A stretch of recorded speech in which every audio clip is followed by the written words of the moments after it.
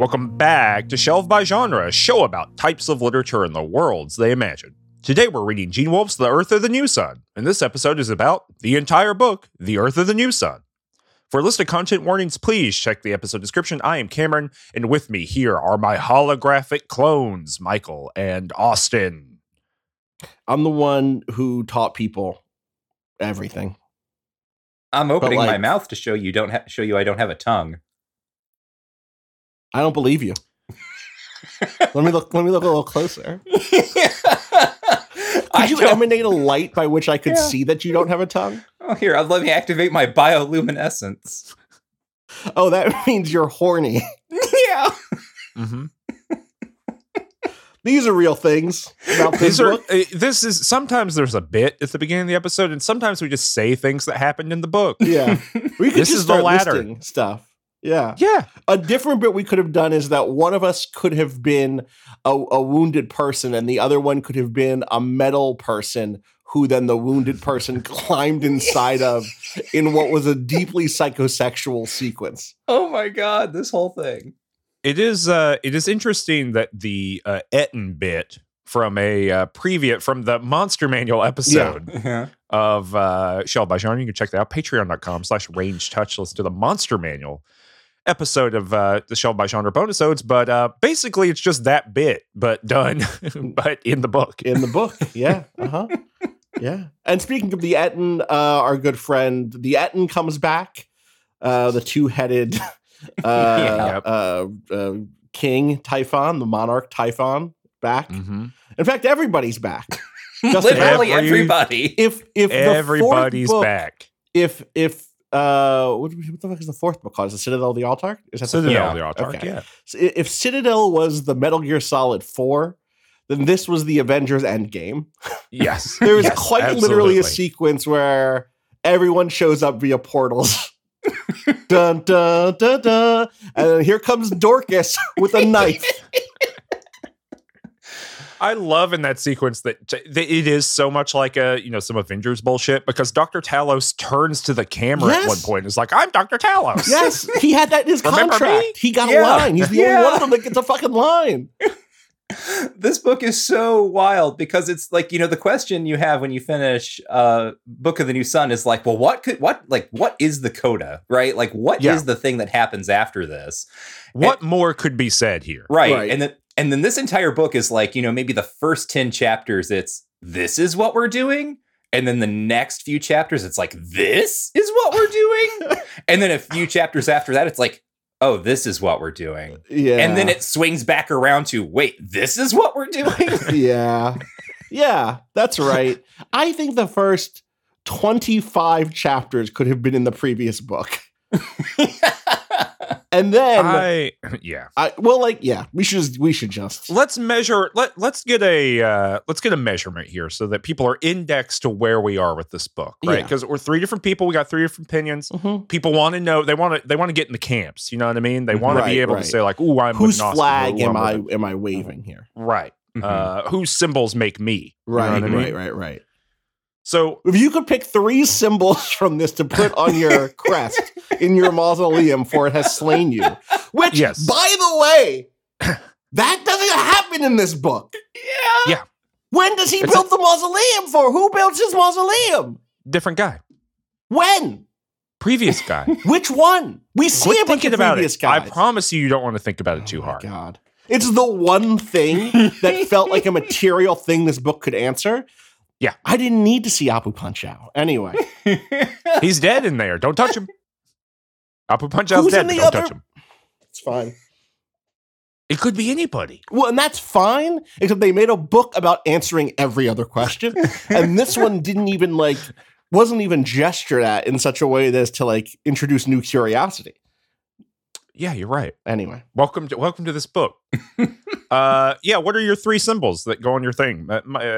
Michael, off the dome, what are your 3 symbols that go on your flag? And then tell us your opinion about this book. Okay, so off the dome, my symbols are an adorable little tribble. I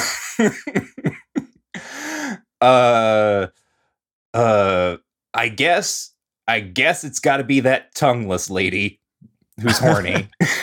Right. Some sort of space horny. Yeah. Heaven horny. Yeah.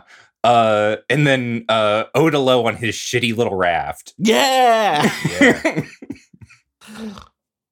Okay, well, how do you feel about the book? Yeah, that's the other part. The part that matters. Yeah, it's a two-part question. I think this book is not good, but I think it is deeply fascinating. Okay. Austin, where are you at? Three symbols. And then your opinion on the book. Symbol one, very easy. The laser gun I willed into existence in the last episode, where I was like, I thought for a second that he would carry this laser gun into space and have swashbuckling adventures with it. And then he does, even though he gave it away. He got a different one. He went to the store, the fucking Hierodule store, and was like, give me one of the ones I gave away. I need that one. Y'all got this model?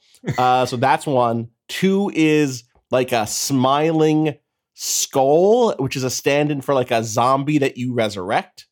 God. And I think we are going to have some crossover. I think it's the furniture raft from the end of the book. It's just it's such a good little image. I don't know how you put that onto a little medieval arms, but that's for the people who are listening to do when they inevitably try to draw. That's this. right. So that's there. Okay. Well, it's a good little flag. What do you got for? I think that there's some interesting things in this book. I think that it is. It's kind of what I said before, which is I think that the first 25 chapters of this book could have gone. I don't think that they do anything that's so. Those don't answer the questions in a way that upsets me or that makes me feel like I've lost out. It gives a certain amount of resolution to something that I don't know needed resolution, but it's still. If you kind of did that and then the final 3 chapters of the book, I would be pretty happy with it. And I'm not mad at it in any real way. I'm not I've kind of made peace with the sort of cyclical bullshit and the fact that Severian is our special boy who's going to win every fight, and Severian can't fail, right? Like the song. But the your Catholic upbringing's kind of put you in the Goku chamber. Severian put himself in the Goku chamber, I think you'll find. But also was put there by a past Severian and also by an angel. Right. And also by an angel's child who he slept with to christen a new world. There is nothing I like more, maybe, than when he meets a straight up Catholic angel in space, right? Yeah.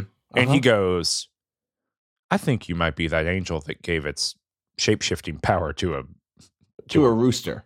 To a goose. A goose. Sorry, it was the goose that got the wings that could fly, right? Yeah. The gray goose. He's like, he's got his eyes are slits. He's like, I think you might be that angel, the goose angel. And it might have been, because then he does that for him. That's true.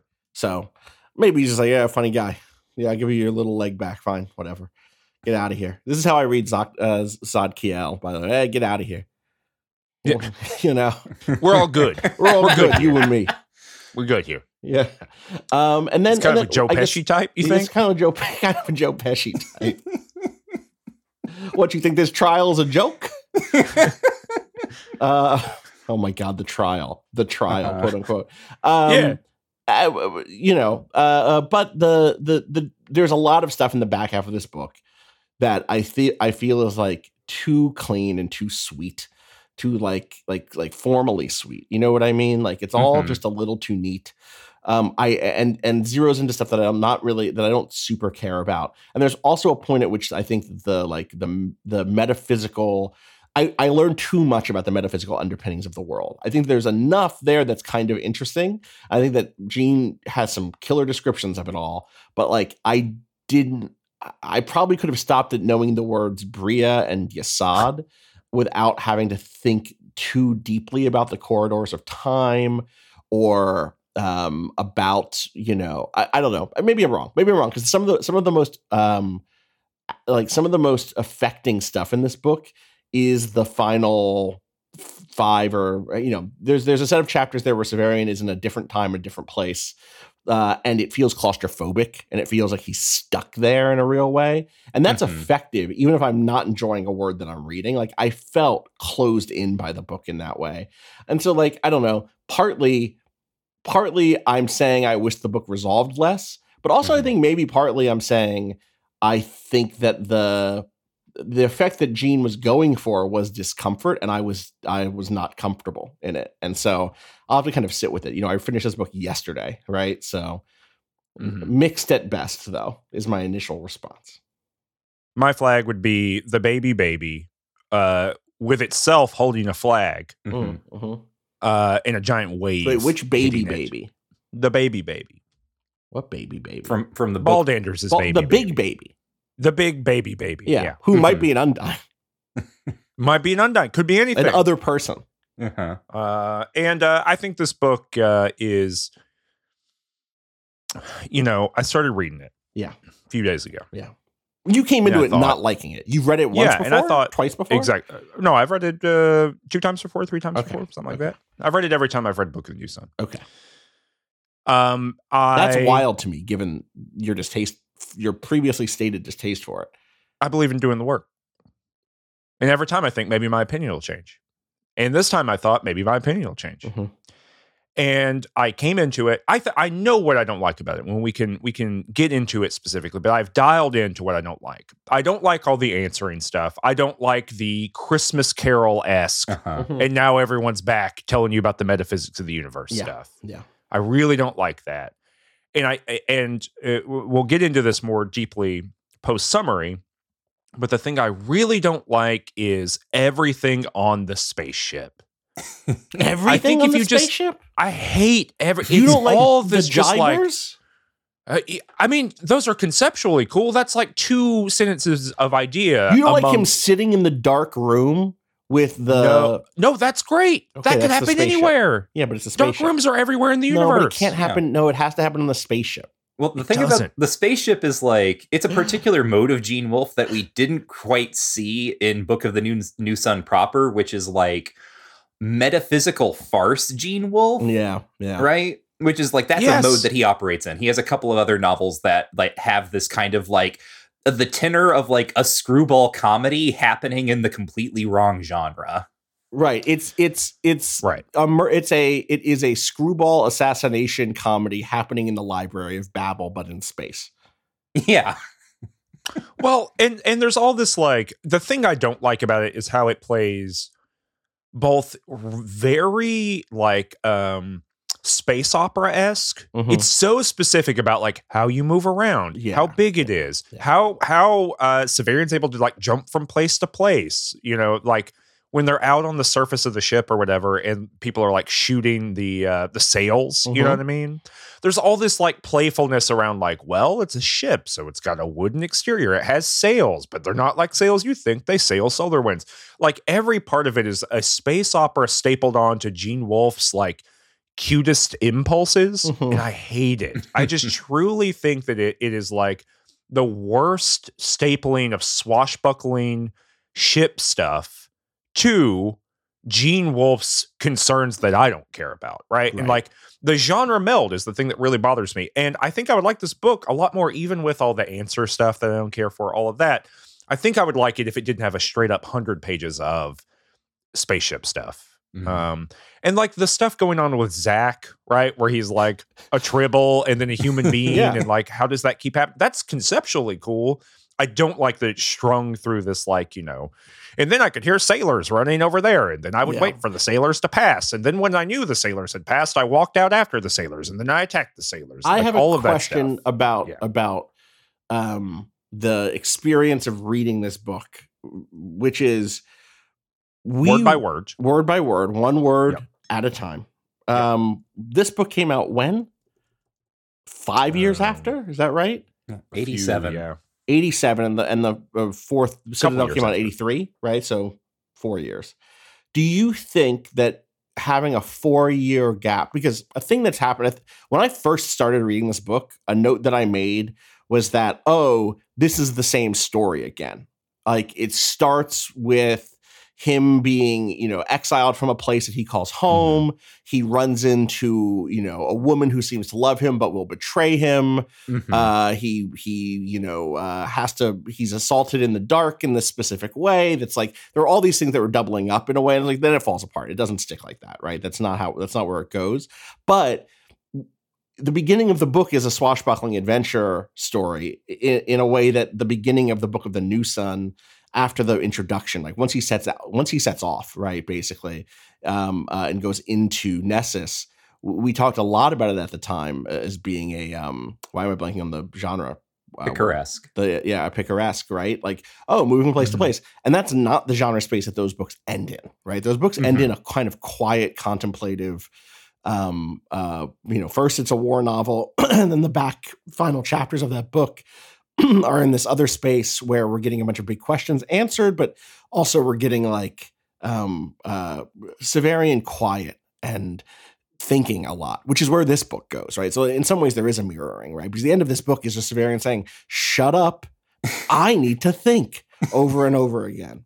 Excuse me. And so I wonder if like we had not come right after that mode into this mode. You might just still not like the genre blend. Like, I know that you're not a genre fusion person, but I do think that there is something, not a disservice done to the book, but I think that a particular affective experience that we're having is reading it 3 days after finishing book 4 and not 4 years after finishing book 4, right? Mm-hmm. Which, Gene has to think about that when he writes the 5th book. Like that's how people read books. But I do wonder if the experience of like, oh wow, it's been 4 years, let me reopen a book and have like an adventurous time, and then slowly move into the metaphysical pondering and then the guilt and all the other stuff that comes after the new Earth, the new sun shows up, right? Mm-hmm. So that's my about it.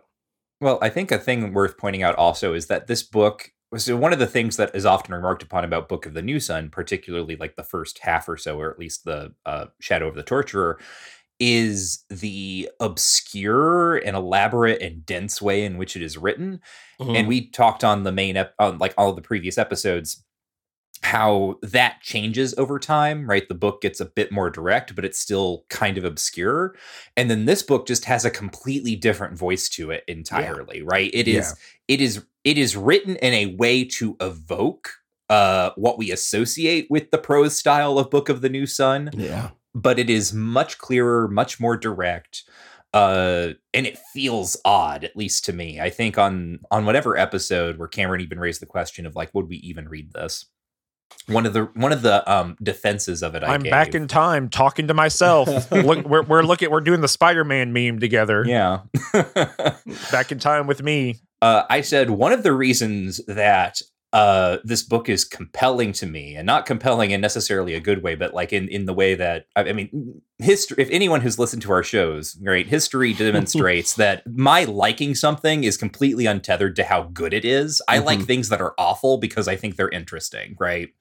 And one of the things that I find really interesting about this book, like the feeling that it gives me, and the comparison I made then was when I was a kid and I was playing Shadows of the Empire on the Nintendo 64, and I beat that game, right? I just like mopped it up, but it was the 90s or whatever. Mopped it up. Yeah. Like I had all the challenge medals and whatnot. Damn. Wow. That game was hard. It was. Yeah, jumped around that trash planet with Boba Fett on it and stuff. Yeah. The train and the... Going through those sewers underneath Prince Shizor's castle. This is what you do when there is no internet and you have one game. Did you get, by the way, as children, not to like give us a Phoenix Down moment, that first of all, I always said Prince Sizor because I'm just reading it, but it's Caesar. He's Caesar. That's the joke. That's interesting. Yeah. Mm-hmm. Hey, do you know the word czar and Caesar are related? Yeah, I did. Yeah. I'm just blowing teen Austin's mind. Kaiser. Those I knew. Yeah. That's the thing. So I don't know how I didn't make that. You were like, that would never go to space. That would never go to Star Wars. That would Star never Wars happened go a long Star Wars time wouldn't ago. have that. Yeah. Right. And far away. And far away. But anyway, when I was playing that game, I eventually got to the point where I would you could put in a debug code. And I just started going into every level and like putting in the debug code and fussing around with all the settings. And one of my earliest experiments with this was on that first level when you're doing the Hoth fight from the Empire Strikes Back. I put in the debug code and I did something with the settings that eventually got me to pop out of the game into the skybox. And I was stuck outside of the game, and like this was the first time that I got to see how a 3D game was put together. Right? I was like, oh, what is this? This is so weird. Like I got to see like at a different kind of level of abstraction, like what the computer was doing to render all this level. And I was like seeing sort of like polygons from the inside out. And then I was stuck. I couldn't get back into the game. So I was just like circling the map in the skybox. And I remember the feeling I had of kind of, the realization of like, oh, this is how the thing is made, but then also kind of that feeling of demystification or disappointment where I realized like, oh, this whole thing is so much smaller than it appears, right? Right, because it is such an illusion.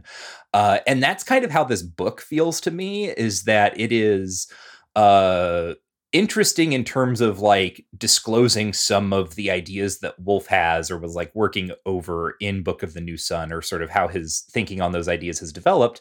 And at the same time, it also ends up making Book of the New Sun so much smaller than Book of the New Sun can feel when you're reading it for the first time and don't know any of this stuff.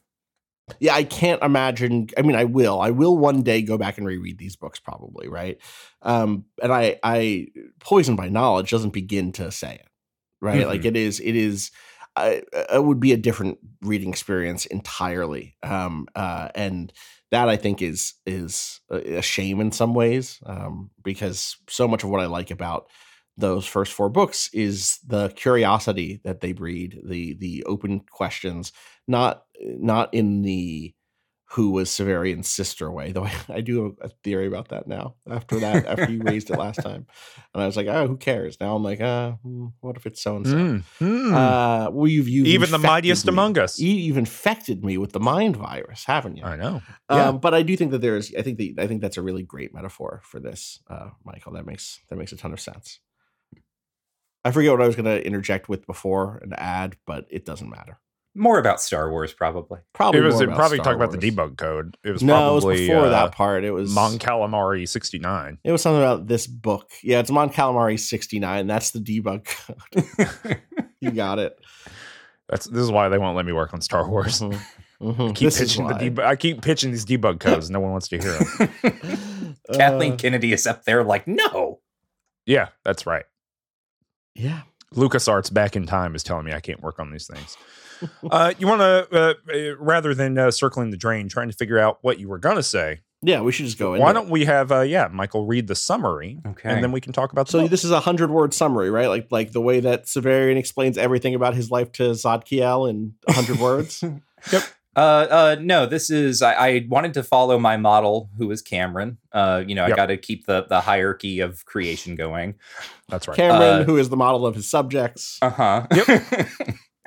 But also I didn't have as much space to do a couple of sentences per chapter. Say more about my urine. It's the champagne, not the wine. There we go. It's the champagne. There we go. The champagne. But you can only piss in one region of France.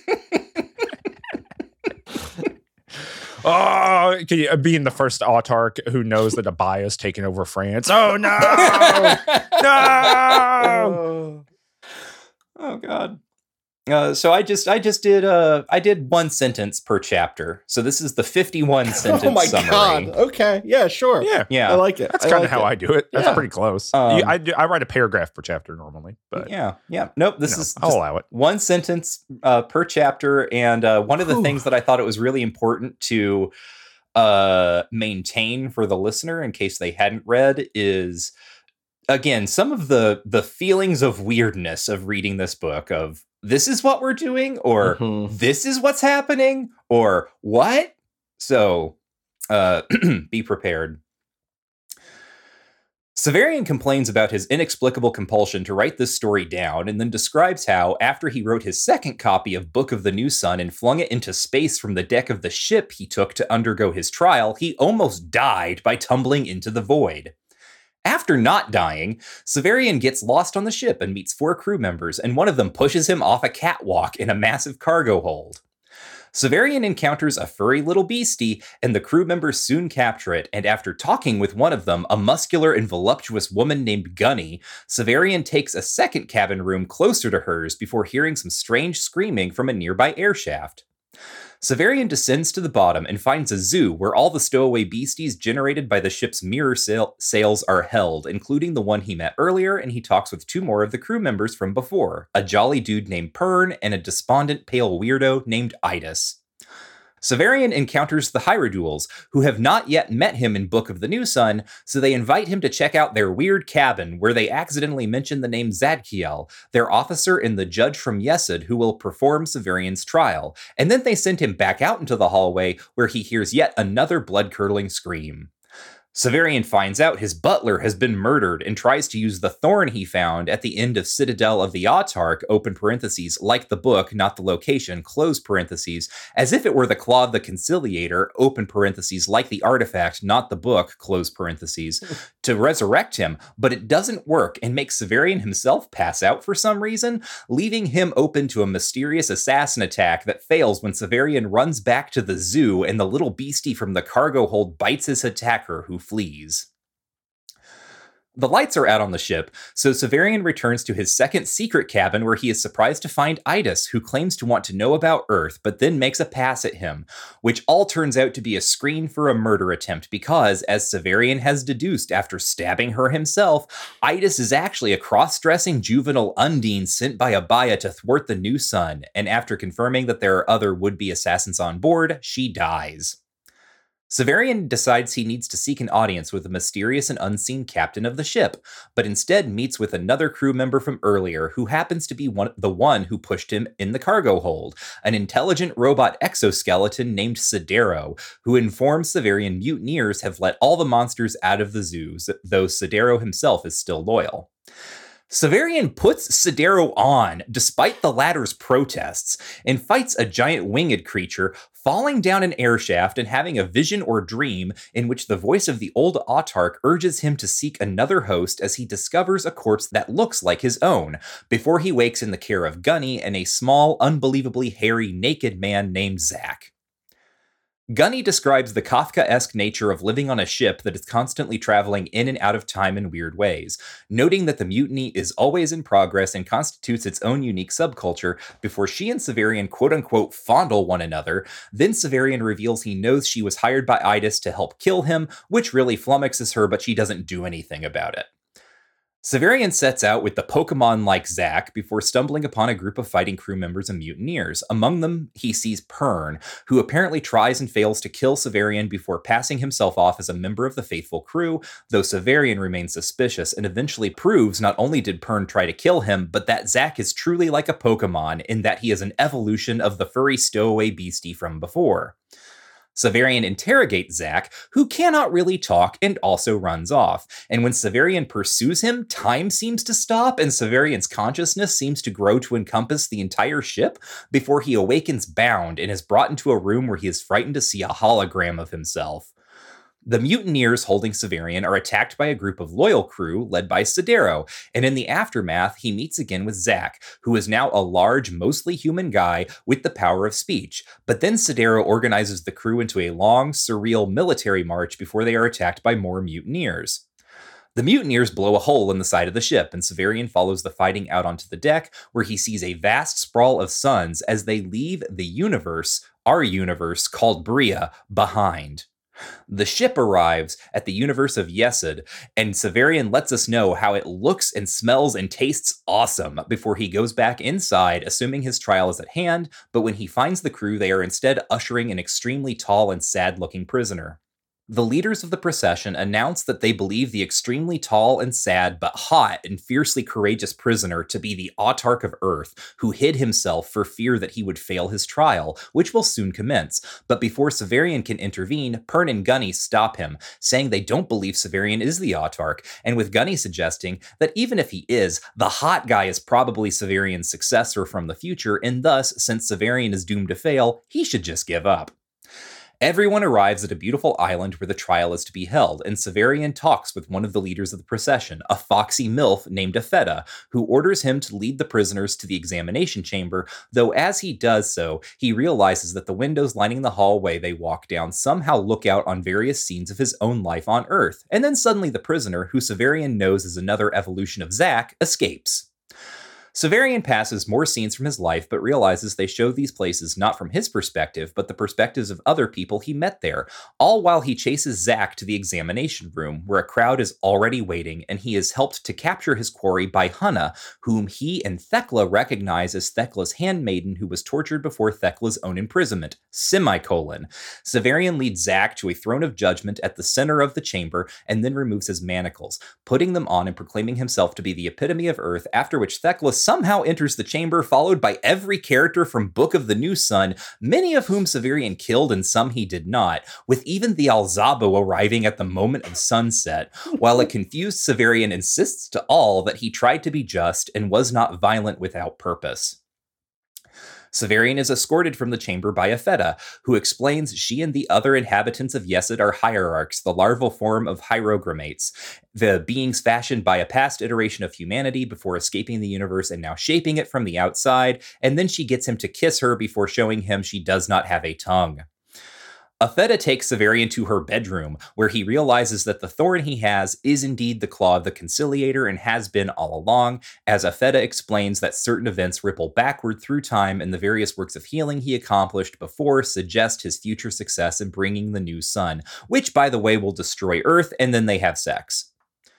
The following morning, Severian heads to his trial and learns Zack has been Zadkiel all along, and is in fact the weird butterfly angel lady that gave him stigmata back in Claw of the Conciliator. And also Severian is the new sun, has already passed his trial, and Urth will be destroyed and remade at his command, after which the sailors rally to destroy him, but are fought back by all the characters from Book of the New Sun, who show up and fight on Severian's side before dispersing like so many computer ghosts. Dash!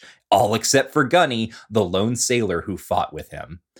Apheta explains that humanity and the hierogrammates are constantly working to ensure each other's existence and thus ensure their own existences like some sort of Mobius double reach around, and a torturer was chosen to be the epitome of humanity precisely because the renewal of Urth will require its present obliteration along with the deaths of most people on it.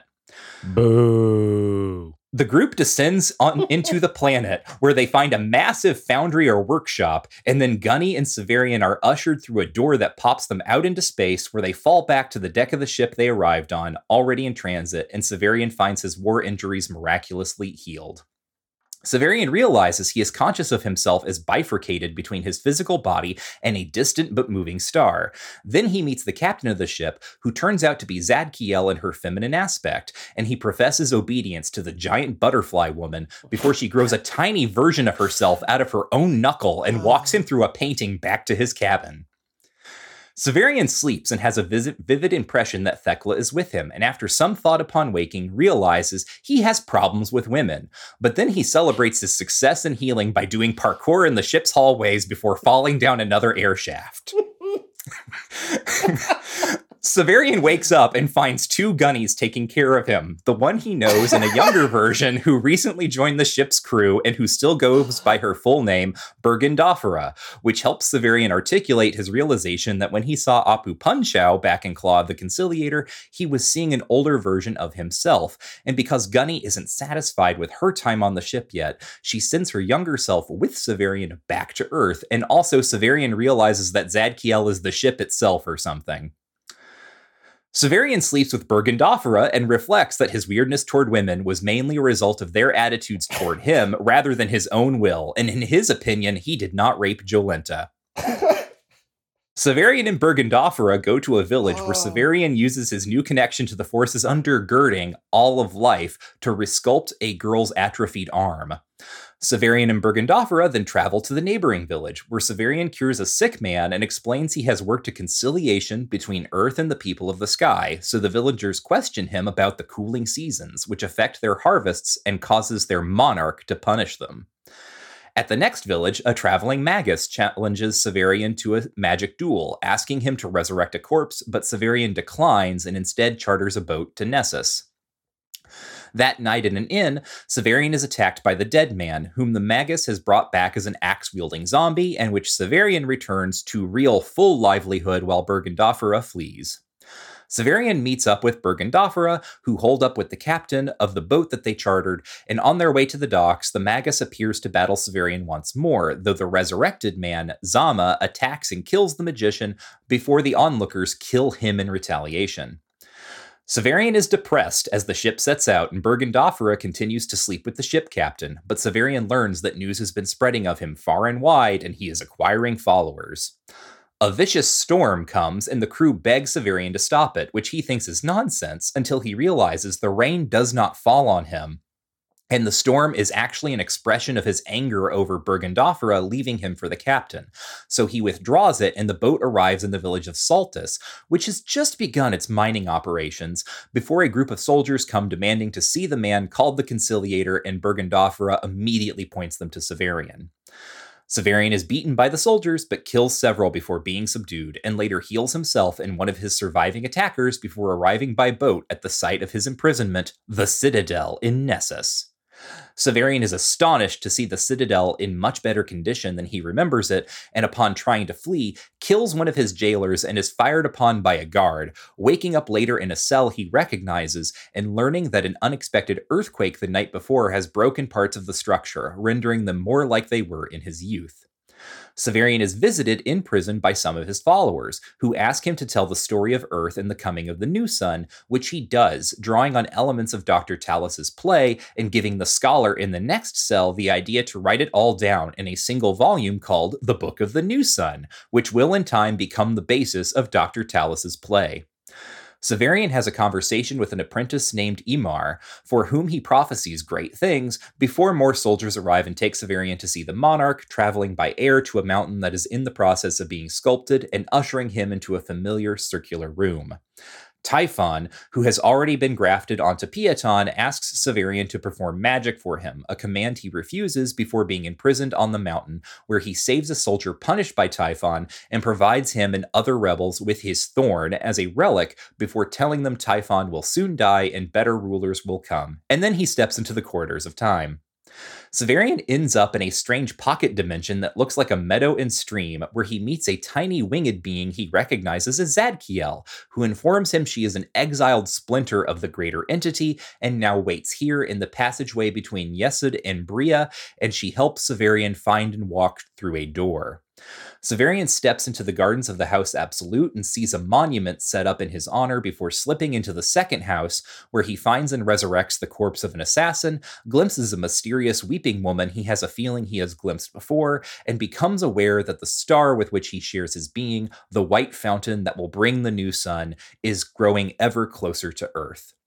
Severian sneaks into the throne room, where an elderly Valeria holds audience with a prophet who turns out to be the young girl Severian healed in Sword of the Lictor, as well as Baldanders, who has grown even larger and now has been beaten and chained by the guards, a scene Severian recognizes as being from Eschatology and Genesis, as both the prophet and Baldanders try to explain to a skeptical Valeria that the new sun is approaching and its consequences will be catastrophic.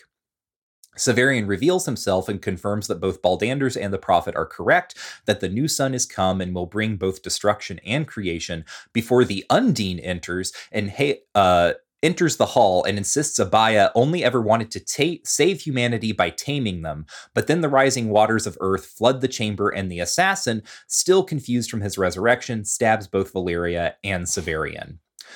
Severian survives and finds his way to the surface, where he is pulled onto a makeshift raft with a steward named Odilo, the son of the steward he met back in Claw of the Conciliator, and two women, a friendly handmaid named Pega and a secretive lady named Tice.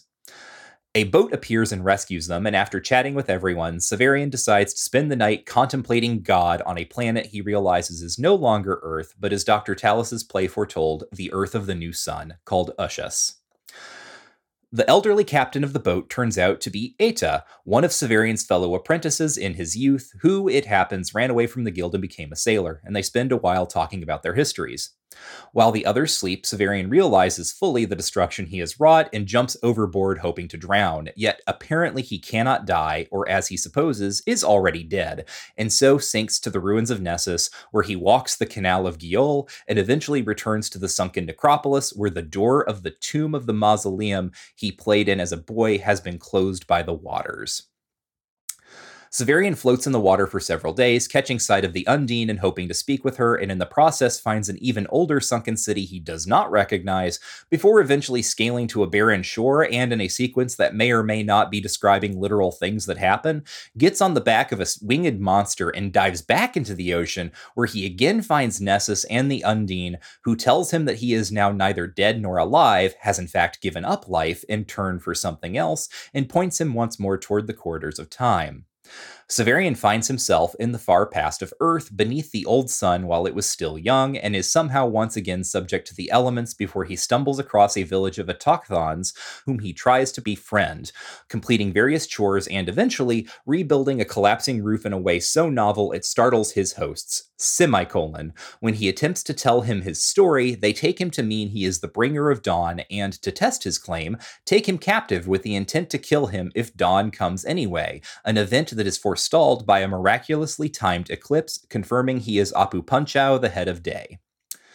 For many years, Severian lives with the autochthons and guides them in life and warfare, but eventually decides he wants to return to his own time, frightening the villagers, who kill and entomb him, but he is resurrected once more by the Hierodules, who meet him in his burial chamber to his and their own surprise, and they show him his own corpse as Apu Punchau, explaining he has already died and been resurrected once before on Zadkiel's ship, and has now traveled back so far in time that the new sun has not yet been created, meaning he will have to wait with his own corpse for a while yet before his powers return and he can once again walk the corridors of time.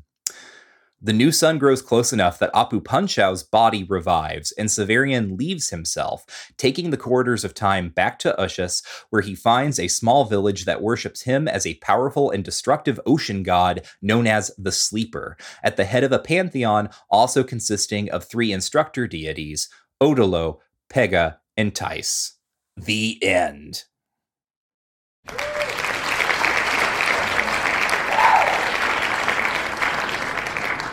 I'm going to where the gods are sleeping. Mm-hmm. I remember the thing I was going to say because of your wonderful, wonderful summary. I mean, the first thing is I just want to say I'm glad that you picked up on the Kafka stuff early on. I also have that note, and that might be part of why I'm like fine with a lot of that. Is like, oh, this is just the trial or not the trial. This is the castle if Kay had a laser gun.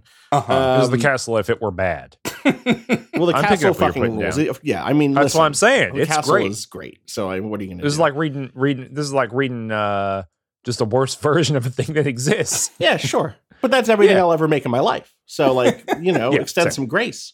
The thing I was going to say was you were talking about when you had your Shadows of the Empire discussion.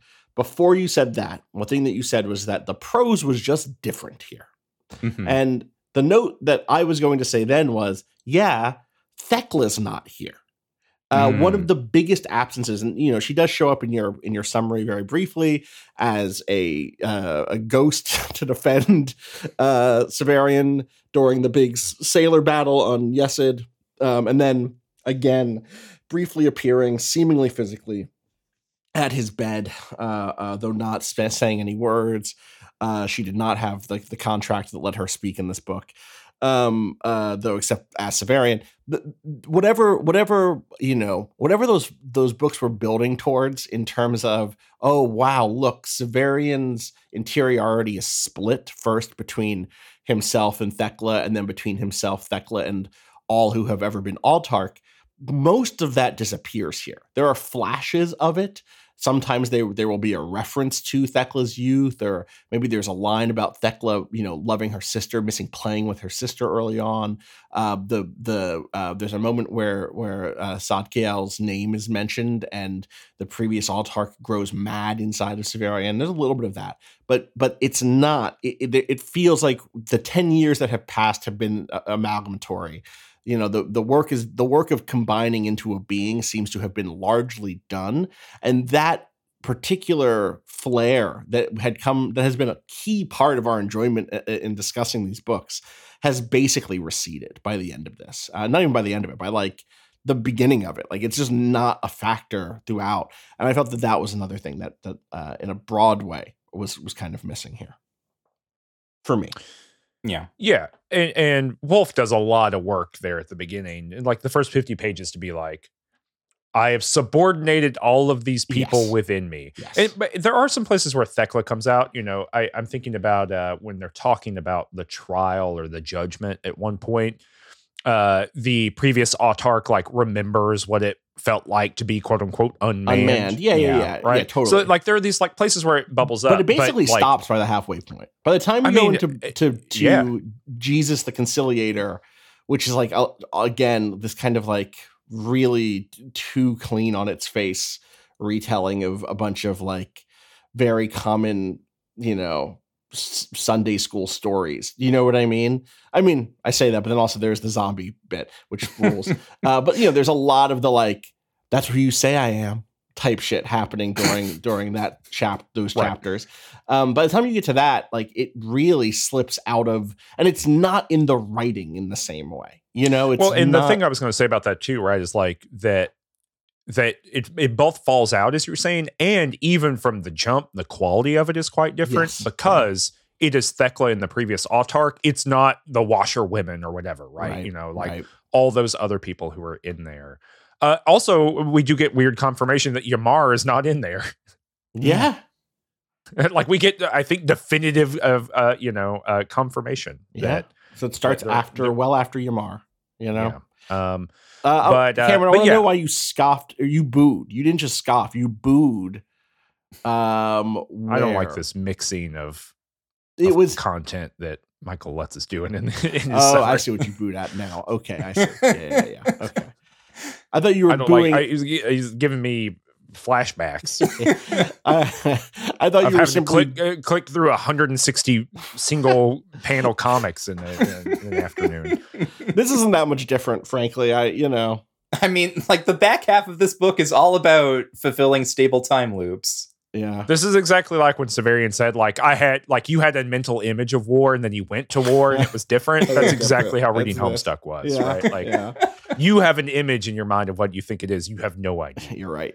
But you're also right that, I mean, this is what I thought you were booing. I thought you were booing the arrival of this is a stable time loop versus where we'd been, which is the thing I left out of my grand estimation of this in you know, how I feel about it in you know, kind of final analysis, which is the thing I dislike the most about this book is that it says outright, it says in a much more, if you read this book, I find that you are probably much more likely to believe that this is about a stable time loop about the creation of the hero grammates. Versus, you can see why I was a little bit more bullish on that last episode. Right. And fuck that. It's way cooler. I think it's wrong. I think that's worse. It's way worse. Objectively. It's way more interesting for it to be this thing that's happening from generation to generation, that each generation dooms this next generation of humans to reproduce themselves through suffering into something greater. That to me is so much more evocative than the stable time loop model where they have to recreate themselves, you know? Yep. Not as fun. Anyway. It's not just about a big process. It's about like literally Lego, like rebuilding the same thing. Which makes it weaker. Mm-hmm. This is the rain. It's less mythical feeling. Yeah. So it is more, like to kind of grind it out. It is more biblical feeling and less mythical feeling. Yeah. Right? I think totally. there's like a mode there. It feels canonical in like a classic literal sense, right? Do you know the thing in the last book where he says that like, when you compare something to a natural thing, when you compare someone's, voice to the soothing rain or their eyes to the stars, you're saying the latter is greater because if you weren't, you'd be insulting them, right? And in this case, they've taken what was that was rainstorms. He's taken those and turned it into a rainstorm, and that's less evocative and less powerful than if it were a process. If it were allowed to be suns and stars, that the process continues, and that for whatever reason, again and again, people reach this place, and that there is a natural, metaphysical push towards this somehow. To me, that's so much grander a thing than the idea, and so much more a thing that holds in balance, right? Like, oh my God, Severian could drop the ball here, and this whole thing could fall apart, right? This pattern that has repeated over and over again. And little did you know, it's physically and metaphysically impossible to drop the ball. And it also doesn't matter, because never have I cared less about the future of Earth than this book that opens with all sorts of weird spaceship shit. Like, never have I felt that Earth is more meaningless. And I know that there's this larger theological thing that the new sun brings life. And I guess I'm not actually even sure that there are people on other planets. So that kind of shoots through that in some ways, maybe too. But in the very beginning of this book, where you're like, oh, there's all sorts of fucking weirdos on here. Who cares about Earth? Get it out. Burn it. Who cares? Wow. Anyway. Yeah. Get Master Ash over there. This is who cares? Let Master Ash's future come. Yeah. There's other planets. We're out there, apparently. You're telling me there's other worlds in these? I suspect. Cameron, I mean, there might not be human over there, though. That's see, like, we're going all the way back to the beginning, right? When I was talking about, like, you got to pay attention to where these books are putting their values on who gets to be human and not. Yeah. Well, because, like, that's the end of it, right? The end of it's like Earth matters because it is the seed of humanity. Yeah. And humanity is ordained by God, by, the increate, in order to be the most important shit in the universe. Lion people, cat people, no one gives a fuck. They don't matter to the universe. Right? And you like these cool fish ladies? Well, guess what? They're human too. You didn't know that? They were human the whole time. Guess what? The whole time, which is kind of cool, actually. But they're just big human women. Yeah, I kind of like that. But they're kind of cool. I like that. What's the one that we end up meeting? Like her name? What we get her name? Jaturna. Jaturna's kind of cool. The thing at the end, like, again, I love the end. Like, maybe she's a demon. Oh, you got demons? Yeah, everybody's got demons. Right? And also, maybe she was right. Who knows? The idea that, like, flooding the Earth would be bad for them seems backwards. I think they're probably loving it. They didn't get to control Nessus or whatever, but yes, they do. They do get to control Nessus. It's under the water now. It's under there. It's theirs. Yeah. Boom. But no, because they could have always destroyed it. That was the whole thing, right? They could always have destroyed it. That wouldn't have been a problem anyway. Right. They could always destroy the Commonwealth, but they want to control it. Yeah. Right. They wanted to domesticate. Right. Let me say some positive stuff. Yeah. I love the first note I made in the whole book was on page 64. Wow. You got to 60. You've read this book before. I've read the book before. And just like, I'm just kind of like, slamming through it. You didn't write, when did this happen on the first page the way I did? No, okay. I did not write because I'm just accepting. It's kind of like just like water hitting a duck. You know what I mean? I was just like, all right, I'm not having to write the summary on this one. So I'm just reading for reading's sake. You know what I mean? First note I made, 64, the revolutionaries in there. That's cool. Yeah, that's cool. Do you think Gene just forgot about that for the previous several books? Probably. He wrote those all in a run, right? Someone in our Discord did mention, like, oh, wouldn't it be cool if the revolutionary was in there? Well, guess what? Earth of the New Sun, in Thekla, the revolutionary is in there. Yeah. And sometimes it chokes Severian out, just every now and again. For the record, he's walking around rolling a 1. Oh shit! You're choking yourself again. Yep.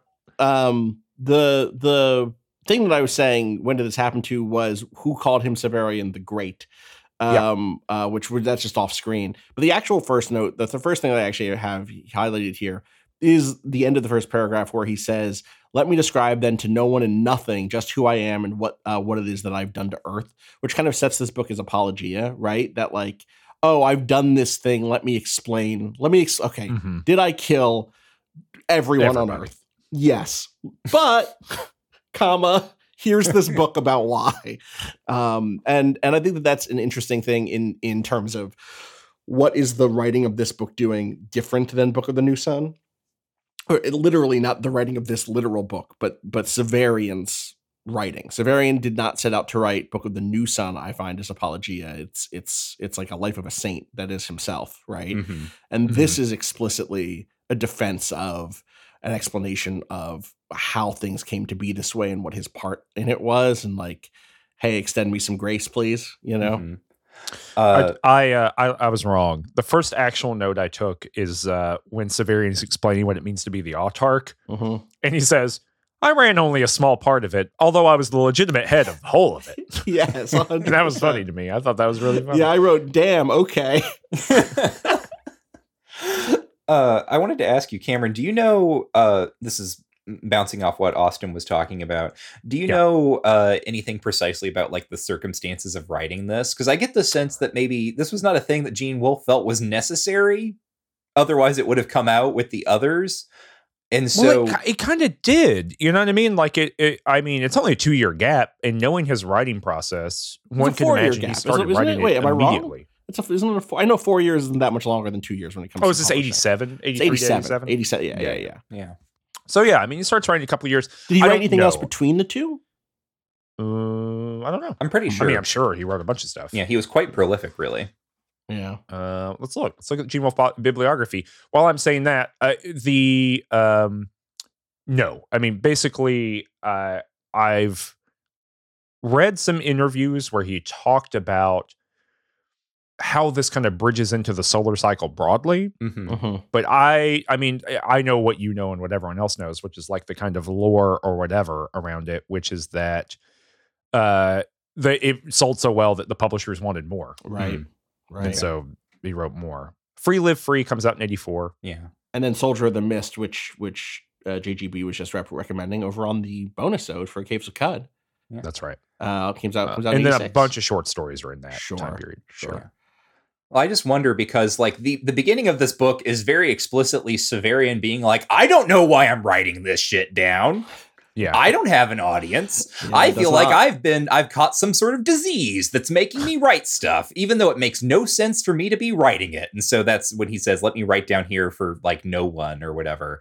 Right. I've always thought that was really interesting because one of Wolfe's kind of deals across the board is that his narrators are always deeply interior to the stories that they are telling. Like there's always a kind of, I think I talked about this early on, right? When there is a Gene Wolfe narrator, there is almost always a rhetorical situation in which they are writing to a specific audience that determines kind of how the story is being told.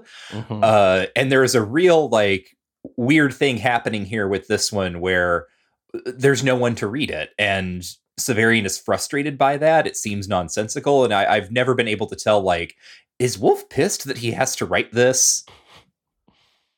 It's so I swing between that and Giddy at getting to show you behind the scenes. You know, you talked about the like flying out of Hoth, and there is a lot of that here. And you know, sometimes it feels like the GDC talk. You know, sometimes it feels like the like. Now let me show you how he tricked everybody into thinking this space was expansive. And then sometimes it feels the other way, which is like. I think I've talked about this on an old Waypoint Radio episode. I was playing that Nier remake, Nier number from the first Nier. Replicant. And I really enjoyed it, and I was having a great time, and it was hitting me in a very like giving into astonishment way of like, I just like being in this world.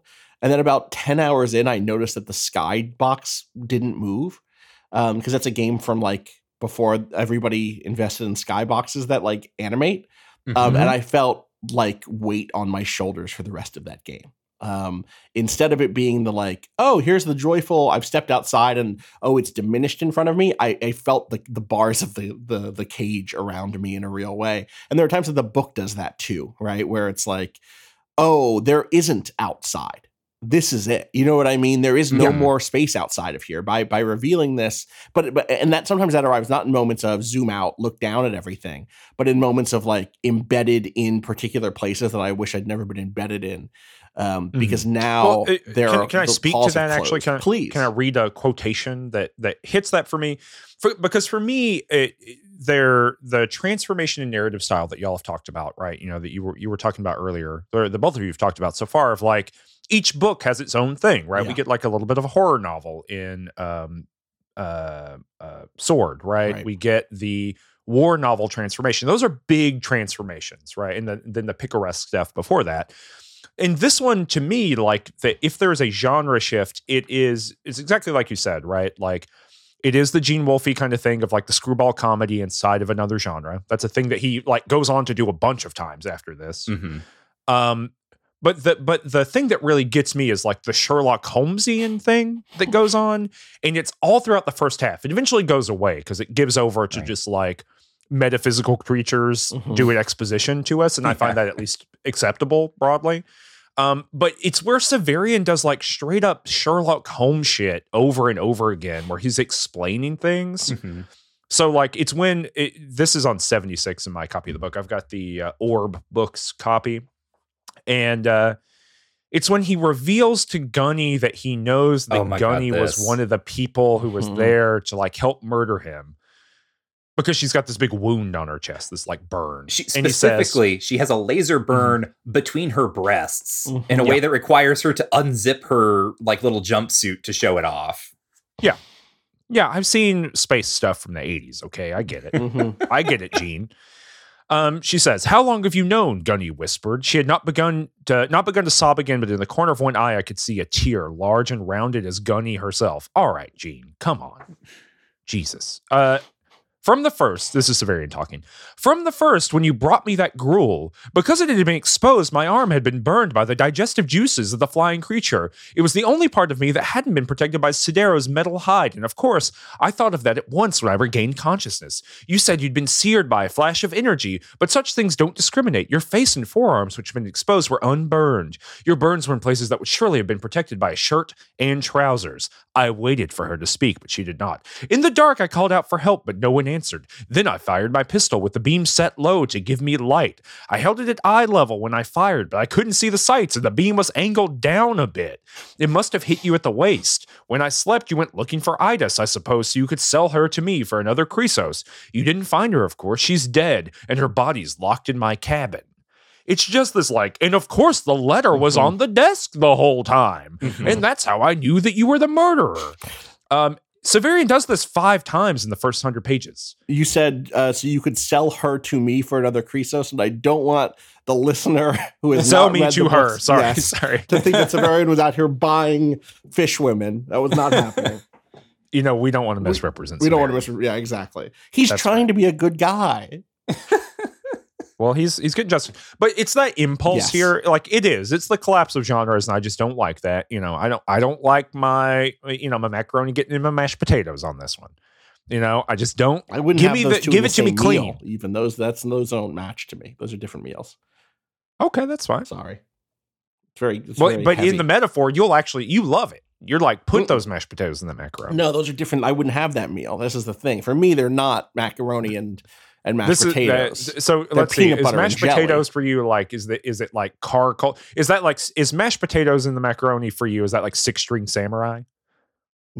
No. Wait. Okay. Wait, sorry. Are you asking me the one that fits bad? Yeah. I'm trying to think of what are the genres that Austin doesn't like when they get mixed together. That's probably right. That feel like in my gut, I think 6-string samurai is the antithetical Austin Walker. I think it's or for me, it tends actually just to be a genre with high fantasy, right? Or high opera, high. You know what I mean? Elf. It is. No, it's not this. It's not the elf. You can have an elf if their face is muddy. An elf that is that beautiful Galadriel. No, Galadriel's cool because she's scary. Arwen.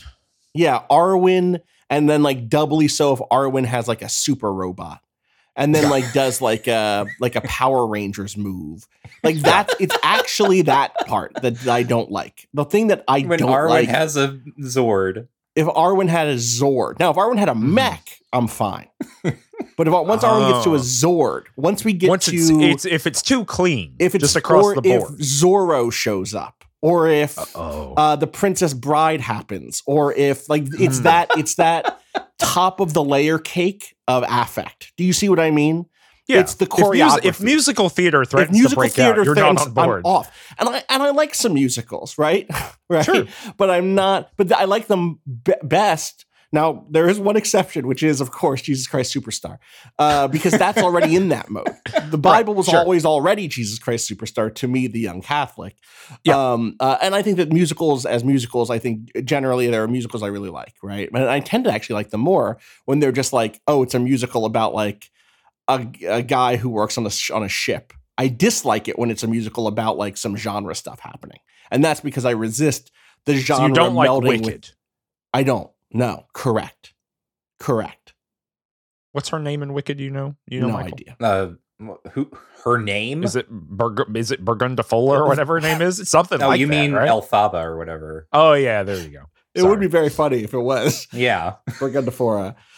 Yeah, that's my version of that. And it's it's actually a specific food I don't like mixing, or a specific like subgenre of food. It's like saying I don't like starches mixing with anything. You know, I like them by themselves. You know, when I was in high school, there was a legendary fight amongst the debate coach and a former debater. Ooh. Like a screaming match that occurred that like everyone was embarrassed by for years later. Yeah. When they were planning the holiday party and someone wanted to bring 2 types of potato dish, and the debate coach was like, that's too many starches. It is. And he eventually like lost his temper about it. Wow. I know. I'm I'll never forget it. Well, when he ascends to Yesid and everyone from the debate team marches in, he can say, I tried to be good and I was not violent without purpose. Mm-hmm. Well, don't worry. Right, They'll defend him in the end. I got my complaint out about all this like explanatory shit that happens. Do y'all tell me because there's just so much book here, right? So like, let's hear the highlights for y'all. What's the best thing that happens on the spaceship? It's either climbing into Sidero or confronting Edis in the room in the dark, and that whole exchange. Mm-hmm. Less so the like, aha, you're a woman, and more of the like the shades of the Alzabo encounter. Hey, on the planet you're from, Austin. Yeah, what's up? Do guys hold hands? Yeah, dude, all the time. That shit. Cool. Yeah. Cool. That shit rips. It does. It does fucking rip. So, that stuff's good. Also, there was some just like Gene still got it stuff happening. The like, is this what I actually wrote? The Gene still got it. Yeah, it was this exact bit was, this is the guy still hold hands on your planet. And he's describing, they're going back and forth, and like Severian's drawing his knife quietly, and there's the like, what's your planet look like, Severian? Tell me about your homeworld. And he's like, very beautiful, but terrible too, and describes it all. And like, it's just good. That whole thing with then Edith pulling out the knife. It's great. It's good. And just them sitting in the dark, him coming in and Edith being there and him being like, how'd you get in my room? And Edith being like, oh, I just asked the computer. I told the computer that I was your friend and I was going to wait for you. Is great. Very creepy. Mm-hmm. I like some of the ship itself conceptually.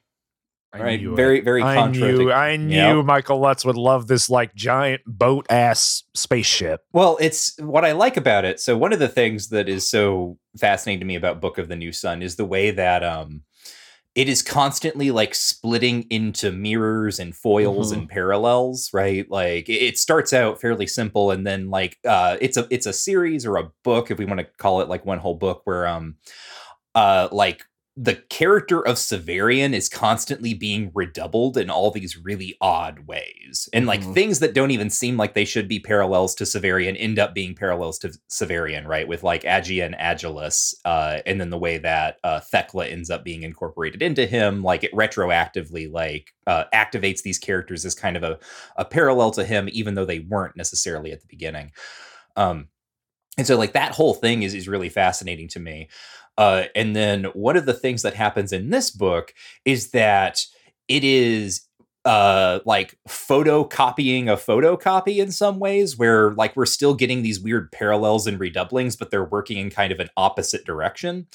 So you picked up on this, Austin, right? There's a lot of stuff that happens on the ship that is like an echo of stuff that happens throughout the course of Book of the New Sun, right? And so like just the fact that, for instance, Sidero, right, this kind of robotic crew member who is always loyal, gets injured, and then Severian like takes him over, right? Like there's the big thematic read there you could do is that like this is about Severian attempting to do justice, right? That because Sidero is like the one kind of consistently loyal crew member or whatever, There's also a weird thing going on there where it's like echoing Jonas as well, right? Whereas down to the point where it's like, oh, this is what Jonas was, one of these robot suits who crashed while having a person inside of him and then joined permanently together in a way that's like upsetting for Jonas. Yeah, right. Or something. Right. And then like, whereas Jonas like took flesh or whatever in his kind of like story, here it's Severian taking on the metal, the armor, whatever. And so the ship itself becomes this really fascinating, like I appreciate the sci-fi Kafka angle of it, right? Like the ship itself becomes a kind of photocopy of Urth, where it's like, it is this giant thing that is just winging through space. There's all sorts of people on it. It's so huge that all these people can never really meet one another. Some of them are good, but a lot of them are bad. And the ones that are bad are always bad.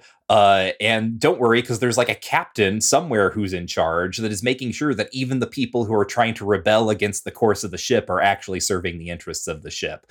Like, I obviously don't really agree with kind of the religious metaphysics that are going on there. But I think in terms of like, oh, how do I make like a sci-fi Kafka religious parable? I think that's pretty compelling. Yeah, that makes sense to me. I mean, how about you? We should talk about the Jibers real quick. Yeah. Yeah, the Jibers are the mutineers. Yep. Loved it. I think my favorite bit about them is the realization, or they explain that like what happens is sometimes you get on this ship, which by the way might be the only ship. And I truly hate that, by the way. It makes me like mad in my heart. It might be the only ship of its type, but we know that, for instance, the Hierodules, Asapago and Fumilitis, and the third one, Brutus, Brutalia. What's the third? Greg have their own spaceship that's like it travels the quarters of time in this way. It's like, I guess. Well, it's just a flyer, though. It's not a spaceship. It's a flyer. I don't think it's the only spaceship. Maybe it's the only Look, spaceship. I don't either in my heart, but the book actively tries to tell you that over and over again. Yeah, it does. Anyway, I like the bit of some people get on here and they just kind of stumble into fortune, because they like landed one place where there's like something happens that gives them a bunch of wealth, and they manage to luck out and get back home and like come back as a king. Or at least that's what people say. People tell this story a lot. And so that means a lot of people who are not sailors go like, yeah, I could be a sailor. I could win the lottery and get on board and like, yo, this sucks. And then become a mutineer. They become a Jiber. I think that's a good origin story to becoming a Jiber.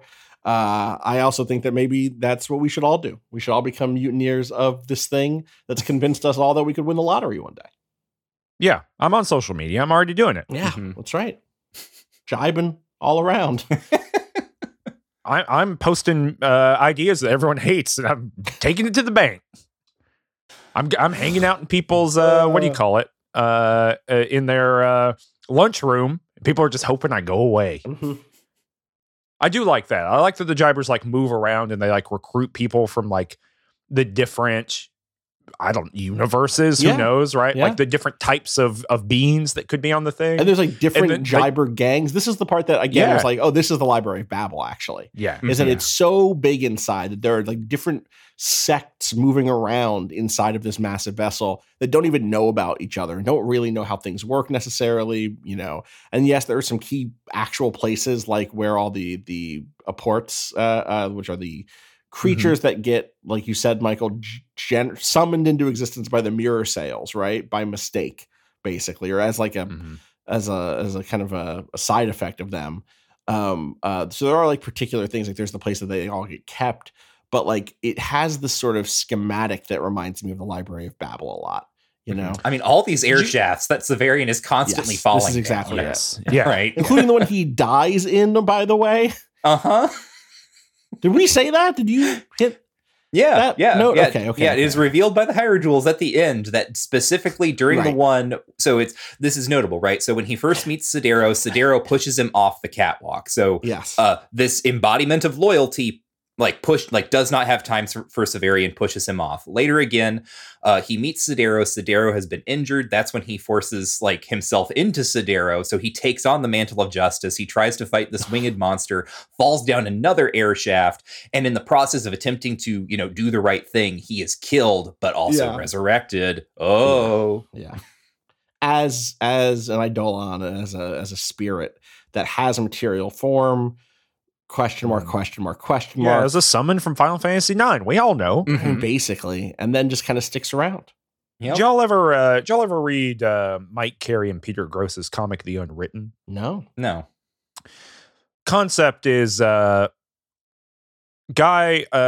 like way back in the 80s, a dude writes what is essentially Harry Potter about his like young child. Okay. Lo and behold, that's not what happens. He writes Harry Potter and it summons up this kid from another universe and he raises him his own thing. Right. So there's this kind of, he grows up as a celebrity. He's like the kid that the book is based around, when in reality, he's the kid from the book. Whoa. Oh my God. But it plays with that a lot. And also it plays with the idea that like fiction produces reality around it. Very common. We can go back to lots of things. Borges, for example, all that. But there's some really cool stuff in there where like the British Empire,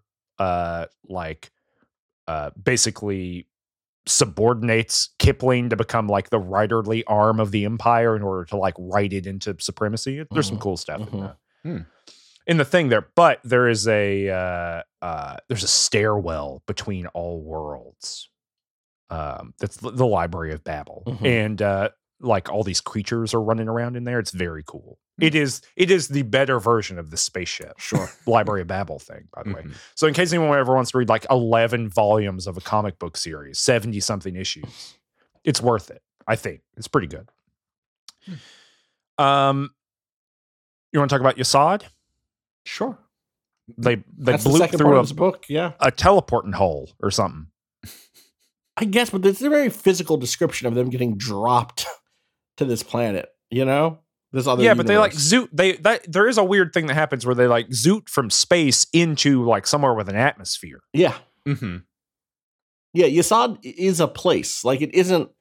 Like you heard it here, folks. Yasad is a place. Is a place. They're having a space battle. They're having a battle up on the top of the ship. Yeah. And things aren't going great for our boy Severian. There's some rough stuff. Stabs a guy a bunch, feels bad about stabbing a guy, etc. No. Yeah, I know. Oh no, Severian, you hurt someone. And then at the end of that, it's like, it all gets interrupted effectively by them coming into sight of, oh no, we slipped into a higher plane of existence. Oh, can I say one? So the ship is kind of this like big, I don't know, like space tower covered in sails, right? Solar sails. Yeah. I do like the idea that someone floats. It doesn't really ever matter ultimately, but someone floats the idea that because sometimes they're in parallel with one another, they operate like Father in Ire's mirrors. Yeah. No. And they'll just summon some shit for no reason. I think that's great. Cool. Yeah. But yeah, so then they like dude on into Yasad through this like portal thing or whatever. Yeah. Doesn't Severian later say like, I think we went through a black hole? He does say that. I don't know. I can't remember exactly because he's like looking off the side and he's like seeing like a black hole looking thing. And he's like, oh, now it's clear to me that we must have gone through this thing before. Yeah. Right. Yeah. I don't know. I don't know. Here's the thing is, this book retroactively makes me understand why so many people have, as you've explained it to me, engage with the book as a puzzle box looking for particular answers, which is that like there's so much material here to start to build your little matchstick model of the world. Yeah. Do you know what I mean? And like, that's combined with Gene Wolfe writing some things in his first most famous work, right? In terms of like the thing that breaks him out, it's the Fifth Head of Cerberus. It is a puzzle box explicitly. Right. It's written that way. Yeah. And then the fact that he then goes on and writes a bunch more of these using the puzzle box works, right, of the fandom in order to inform that, right? So like it sets you up to do it. Like it's not, but yes, you can see here where like if you read this as a part of the whole run, right? If you read it as 5 books, this is telling you, hey, you need to go back and solve all that shit, buddy. You have Mr. Policeman, I gave you all the clues. That's right. Yeah, there's like, so for instance, I don't know if this is a fact, but I suspect that there was like speculation within the fandom before this book where it's like, hey, do you think that Hathor and the robot that would be Jonas came from the same ship? Right. Just because, hey, there's 2 guys in this story who fell from the sky in some way, right? Right. Yeah. We had that conversation without me being poisoned and easily could have gotten there just from these books, right? I think I put that theory forward while just reading those first 4 books at some point, you know? Right. And so here we get not confirmation of that, but we get like pieces where you could put that together. We already mentioned that Sidero seems very plausible as kind of a Jonas predecessor. And then when Severian is captured by the Jibers, there is a guy who talks to him that is specifically described as a small man with dirty gray hair like Hathor. Mm-hmm. And that's all we get. But we get that one little mention of Hathor. Yeah. Who may have been on this ship. Yeah. If you Which want might to be the only ship. And if it's the only ship, then guess what? They're definitely both on the same thing. But there was a ship, now you're putting it together. But there was a ship crash that Jonas came out of, wasn't there? Yeah. Well, that seems to be based on what he's talking about. Yeah.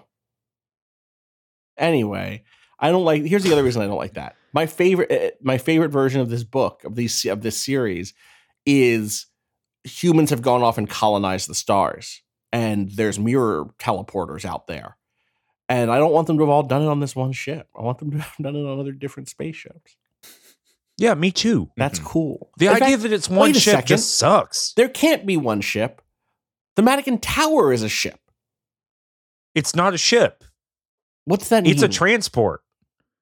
Say more. They call it a Zoe something. It's just it's a launcher to get off the thing. Right. Oh, right. And then it hooks into the ship. The book does so much work here to confirm. Right. Sorry. The thing that you're saying is this ship is the thing that can go faster than light. Yes. Everything else. So there are ships between everything else is a boat. There are boats between the solar system planets, though. Verthundi, Loon has been colonized and terraformed. Yeah, but they dock at Loon. Right, but that's what I mean. They go between, so like there's at least spaceships between the planets of our solar system. Yeah, those are boats. That's fine. That's at least a little something. Ship. I get it. I know. I get it. It's the one that can catch the sun's sails and it can go faster. Yeah, it sucks. So like I'm not here defending. I think that it's almost watertight in a way that I find very frustrating. And again, I think that what was if the moments in the first book that open up the mind's curiosity is like seeing the moon landing and then realizing that before that maybe realizing that the Madigan Tower and the towers in general are spaceships, and then learning about Father Aniri's mirrors and thinking about humans on other worlds. There's so much open about what does that mean? What did the era of humans colonizing the stars look like? And this reduces all that down in a way that's kind of a bummer. Well, it's like that thing that we talked about but didn't read where basically Hathor's monologue, right? Where he goes on and on about the Genicons? No, not the Genicons. Our demon haunted mirror sales. Oh, right. Like that is so much cooler to me. If like at some point in humanity's history, we just had multiple mirror sail ships, zipping around the cosmos.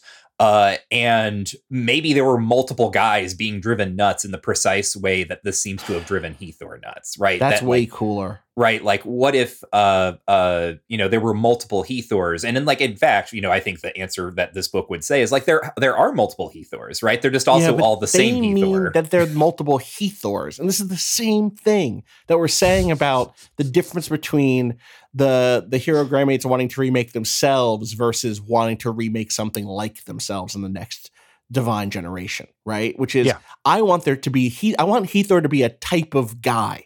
Not for Hathor to be, not for there to be many specific Hathors that are the same guy. Sometimes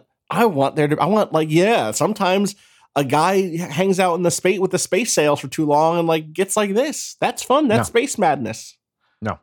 Well, and this is the thing. There's one guy. There's the eradication of the genre here. There's only the specific, right? The generic is dissolved, and only the specific exists. And the specific can be repeated and adjusted, but there is no space for the space empire. There is only this one thing repeated again and again and again.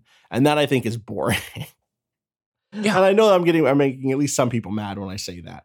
Because it's not, because, this is the thing that I'll always say about fiction and about art and entertainment and anything else, which is that, like, I probably wouldn't be saying this stuff if I fundamentally had a better time with the work. And, like, to some degree, this is why I didn't have such a good time with the work. But if I had left the book really high on some other stuff, a lot of these nitpicks fall into the background, and I instead, kind of clamber up to the highest point so that I can shout about what's good about it, which is what I did for the other 4 books, including the 4th one, which I think I'm higher on than maybe either of you. I especially now, having read this, you didn't know how good we got it. Totally, because I think Citadel of the Autarch is like has all these sidebars that add to what I love about the world building of the world, right? Like the 4 stories or 5 stories at the beginning or 6 stories at the beginning of the book, however many there are, that feel like filler time in some ways are actually doing the thing that I like, which are introducing new nooks and corners of this really complex, interesting world. And then to have a lot of that feeling gets reduced down here, largely because we're returning. I mean, in this moment in Yesid, we're going to a new place, right? But that new place is above everything else. And the rest of the book is returning to old places in different times. And that is not as compelling to me as I would have taken another book of just talking to people. If this book had been talking to 4 sailors for the first 15 chapters about their different worlds, and they each tell a story from their world, perfect, ship it. Anyway. This is what you say at work. Yeah, I go, perfect, ship it. I mean, I will say that, like, the thing that I don't like about Citadel are those, like, stories at the beginning. I think that they, like, really drag the thing down. Wrong. You're wrong, I think we're in agreement. That's fine. Yeah. I think we're in agreement. Like, I like because here there's some really fun stuff around, like, the mystery of what's going on, and it's when everything starts locking into place toward the end. That is such a bummer. I think it's before the end. I think it's the whole second half of the book. So, let's talk about Yasad. Let's talk about Yasad because it's rad, right? Like, he shows up and Severian's like, hey, guess what? I got to get judged. What does that mean? Okay, where? And look, we're skipping a bunch of stuff around Zach and Zadkiel and all this stuff. Sort of. Y'all can talk about it if you want to. No, Michael did a great job summarizing that stuff. We have too much to talk about. We're not getting deep into it, and I'm sure lots of people like to. But I just find it so, like, extremely mind-numbing to walk through it. About him, like, going from Tribble to God or Tribble to Angel and all that stuff. Yeah. Well, I mean, it also sucks because it's a recapitulation of a kind of view of of the world, right? It's like an ontological view. Yes. That has some bad outputs, right? It's like it's an evolutionary view that is also eventually by this book mapped onto civilization. That, like, doubly so by the end of this book, right? Right.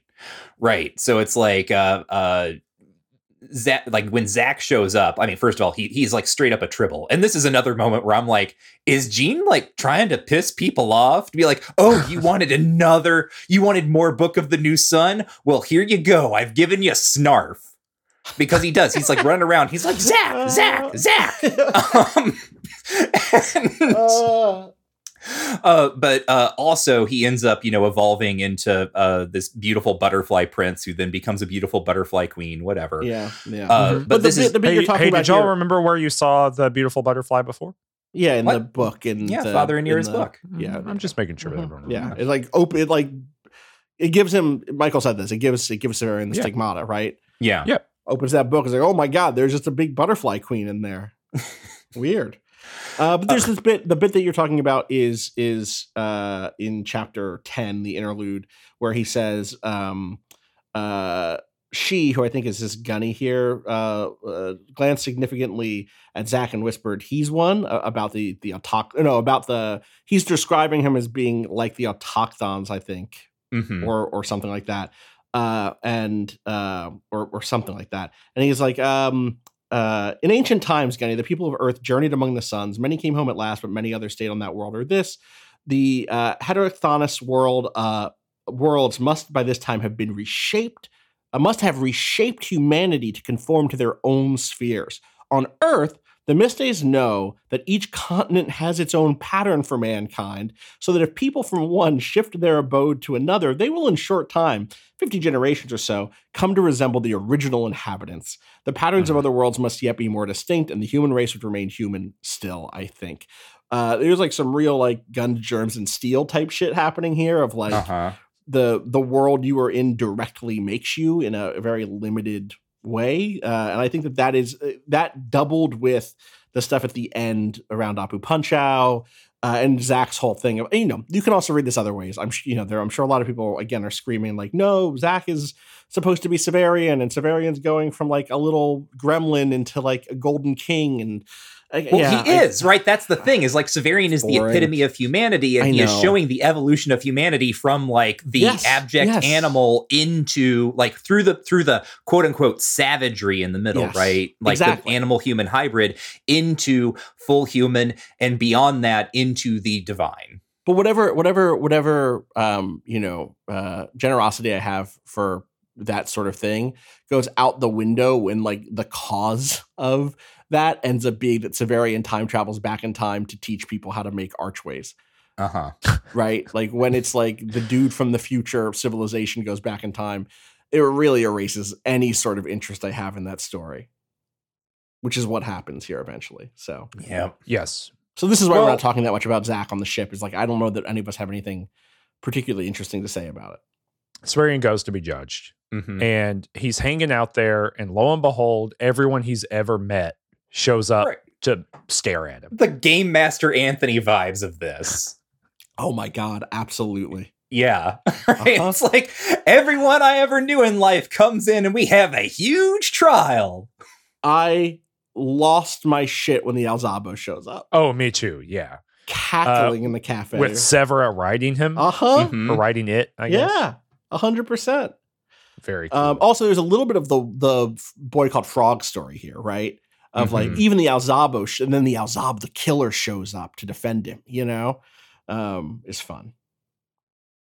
It's goofy. I love it when Alzabo shows up to defend me. Same. Yep. What's the trial? Which part of this is the trial? Because the arc is he shows up, Zach is in chains. He realizes it's Zach. He says, no, put me in chains.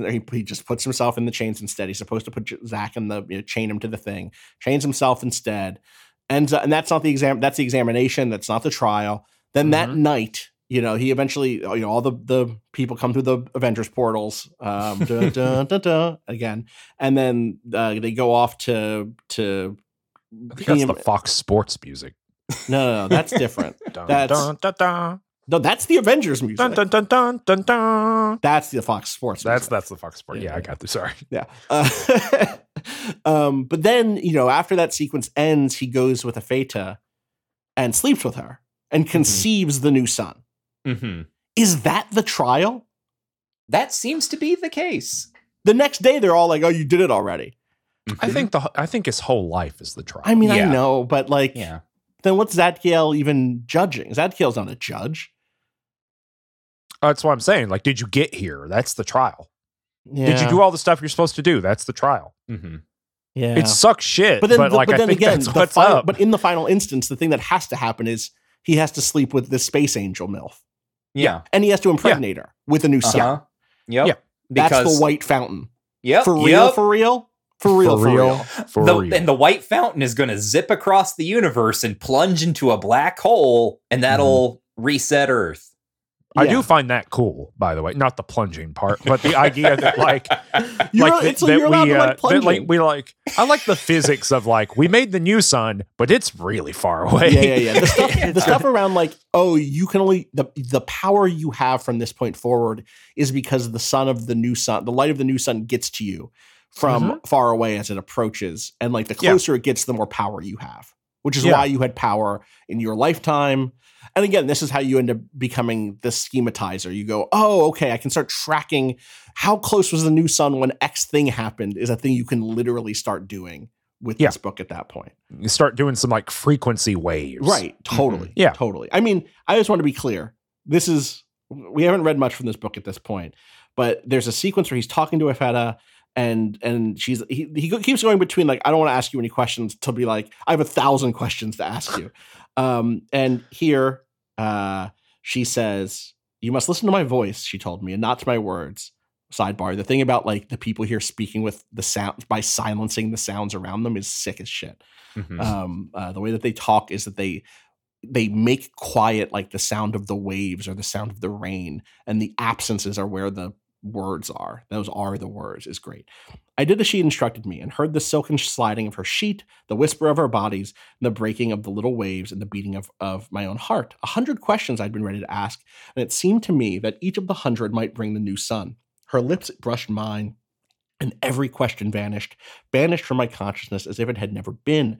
Her hands, her lips, her eyes, the breasts I pressed, all wondrous. But there was more, perhaps the perfume of her hair. I felt that I breathed an endless night. Lying upon my back, I entered Yesod. Or say rather, Yesod closed about me.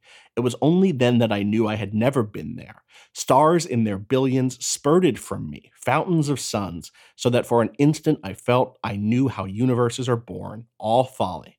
Reality displaced it, the kindling of the torch that whips shadows to their corners, and with them all the winged phase of fancy. There was something born between Yesod and Bria when I met with Ifeta upon the divan in that circling room, something tiny yet immense that burned like a coal conveyed to the tongue by tongs. That something was myself, the new sun, right? Also, Bria, which we have not mentioned, is the name for our universe. Our universe is Bria. Yesod sits above it. So I said Bria a moment ago. And also the idea of like, I had missed the burned like a coal conveyed to the tongue to this person who doesn't have a tongue is something there. But that's it. That's the moment the new sun is born. This is what we've all been waiting for. You know, play the Fox Sports music again. It all comes down to this. With heterosexual reproduction. Literally. After all of this, it comes down to can Severian like bag one more baddie. Yeah. This is Severian's in-season tournament. It literally is. And then he there's like high day. stakes, even though it seems like there's not. It just seems like one more game. Right. Correct. He's going for the point differential. He's trying to get into the knockout stage. He has to get past the group stage. Yeah. And the knockout stage is the next day. All the sailors get told about this and get told when you get home, which again, I don't necessarily understand this either. Because at this point, the sun is created. And now it's being brought back to Earth. Yeah. But it seems as if Severian gets killed here, that won't succeed. Because he is the new sun, but then he gets there and the new sun isn't there yet. Well, I think part of it, there's some like it's whipping toward him. I see. So he has to be the anchor. He has to be the other half of the magnet there. That's kind of what I assume. I don't think it's ever explained. Is that explained, Michael? I don't think it's explained, but I also have a similar sense that Severian is like the attractor for the new sun. Because like they are very clear that he has to go back to Earth. Like for whatever reason. They're like, you have to go back. But they don't really explain why or what he needs to do. And also he's very confused. That's a thing that fell out of my summary, is that when he gets back to Earth, he spends several chapters thinking that he has arrived in his own future. Yeah. So he's like, well, I need to figure out if Father Aniri's still around and who's been sitting on the throne and all this stuff. It takes him so long to realize that he is in his own distant past. I guess they don't have time travel stories in Severian's time, because if they did, he'd pick up on all this shit immediately. No, we know every story he knows, and they're all from that little brown book. And none of them are helpful for learning anything. Can you think of a single helpful story for the genres that he is in? As soon as he gets there, he meets a girl who's like, hey, thanks for healing my arm, but now they're going to send me to the monarch. And he didn't for 1 second go, oh, you're one of the corn maidens. You're one of the maidens of gold who gets sent to the monitor, right? Mm-hmm. Severian's talking, but he's not listening. You know what I mean? Mm-hmm. He's hearing, but he's not hearing. True. Anyway, back on Yesod. What else is popping off up there? And back on, I mean, that's kind of, well, no. So yeah, you get the big defense fight where the sailors say, hey, if we go back to Earth, where they're going to blow up the whole planet. And they're like, we're from all kinds of times. We're not all from the good future. Right. Some of us are from the time before the good times. We don't want to be dead. And then they start just like knocking shit apart. And yeah, like we get to see Dr. Talos like needle someone in the head. Mm-hmm. We get to see Dal Zabo's just eating dudes, crunching them up. Triskel is there. Yeah, Triskel's there having a grand old time, like laughing and giggling as a dog does while killing people. Master Malrubius is there just wrecking shit too, which I found very funny. Who I don't think rate who show up. Syriaca is here. Yeah. No, Morwenna is here. Morwenna, did you really, they really called you? You didn't just hear and come with someone else. You're not a +1. You got the call. Okay, Morwenna, if you say so. No, Morwenna just saw like on Instagram that everyone else was going. Right, she got on the plane. Yeah, you know what I mean? Yeah. What are they going to do? Turn her away? Shout out to Agi and Agilus, who kind of got over it, I guess, you know. Yeah. Now, did they get over it? Of course. Or has Severian apologized for himself so hard that his mental projections of these people have all forgiven him? Yeah, because that's what happens. That's literally right? what happened. The have you for, and maybe this is part of the trial too, right? Is like, have you justified to yourself sufficiently in a way you truly believe, right? Have you asked for forgiveness in this whatever from yourself, weirdly enough, in such a way that that you're absolved of what you did to these people? And the book says, yeah, you did. Yeah, and they'll fight for you. Yeah, the explicit question is like, or not question, but I think it's Afeta who says this, that all of the people who showed up here had reason to hate you, and nevertheless, like, elected to fight on your side. And there are places where, like, yeah, okay, like Morwenna, like, yeah, she's got reason to hate Severian. Agia and Agilus, oh yeah. But then there are also like the people from his battalion before he becomes autarch, who, like, I mean, you know, he had some rough interactions with some of those people, but like some of them, I don't think really had reason to hate him. But there's this weird implication where Severian has kind of recognized that everyone in his life could potentially have a reason to hate him, and he has like thought over that. This is like Severian's, like he's like deep in his feelings about like minor social slights he made. Yeah, he's like, oh no. Well, he specifically says, right? I forgot to get Guasoct coffee when I went and got coffee. Well, it's like it's more like I forgot to make Guasoct like my marshal when I became autarch. I forgot all these people who like helped me on my way. Why wouldn't they hate me? And I do think that's maybe part of it, is that as Severian's position for the last 10 years is one of infinite power. Right. And if one has infinite power, one can infinitely improve the lives of anyone. And he didn't. Right. You know what I mean? He was all fighting wars. He was all fighting wars and and having a wife that he refuses to talk about. But who he's constantly saying, and I've said enough about Valeria already. It's so funny. What an incredible troll maneuver. Anyway, I think Valeria is his sister. And that's why he won't talk about it. Hook us up. Huh? Hook us up. Tell us why. In the same way that Agia and Agilus have this proximity towards each other that suggests incest, and there's that moment where Agi or Agilus says like, yes, it's Agilus, I think, says like, yes, what you think is true. Here, the one thing Severian won't talk about is his relationship with Valeria, and they didn't have a child. Then there's lots of reasons that you might not have a child in 10 years, right? It's not just you didn't sleep with each other, right? Bodies are miraculous and terrible things. But there's so much made of virility, and we know that Severian had this experience of dreaming himself as a father, at least a little bit in with young Sever, with little Severian, and it doesn't happen here, and there is something of shame. I'm projecting, maybe, or not projecting, thankfully. Yikes! But I am picking up on. I'm finding a sense of like, you'll talk about everything else, but you won't talk about Valeria, who you seem to hold dear in a way different than every other woman in your life, for the fact that you won't talk about what your relation has been with her. Now, why not? Now, what thing is it that's so bad that you won't talk about it, or so precious that you won't talk about it, whatever that is?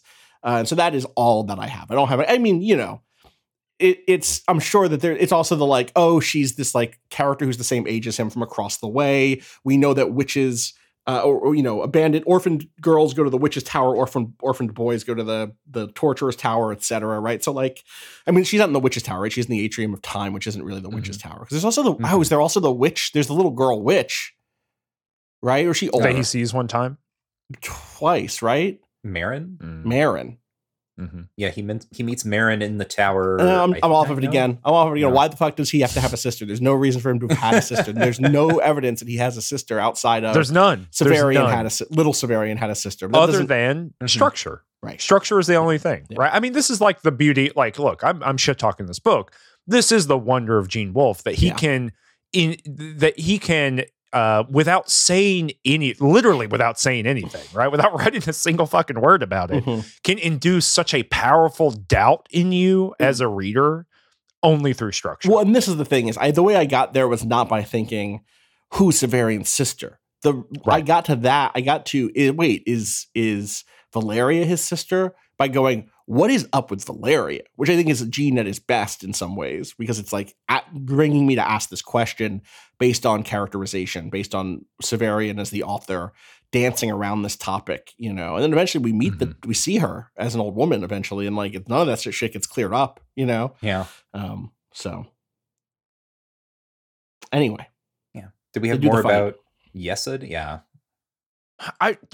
This big fight. No one else wants to talk about this big fight. It's cool. It's cool. I mean, it happens. And then Dr. Talos turns to the camera and is like, hello, I'm Dr. Talos. And he starts introducing himself, and then he evaporates immediately.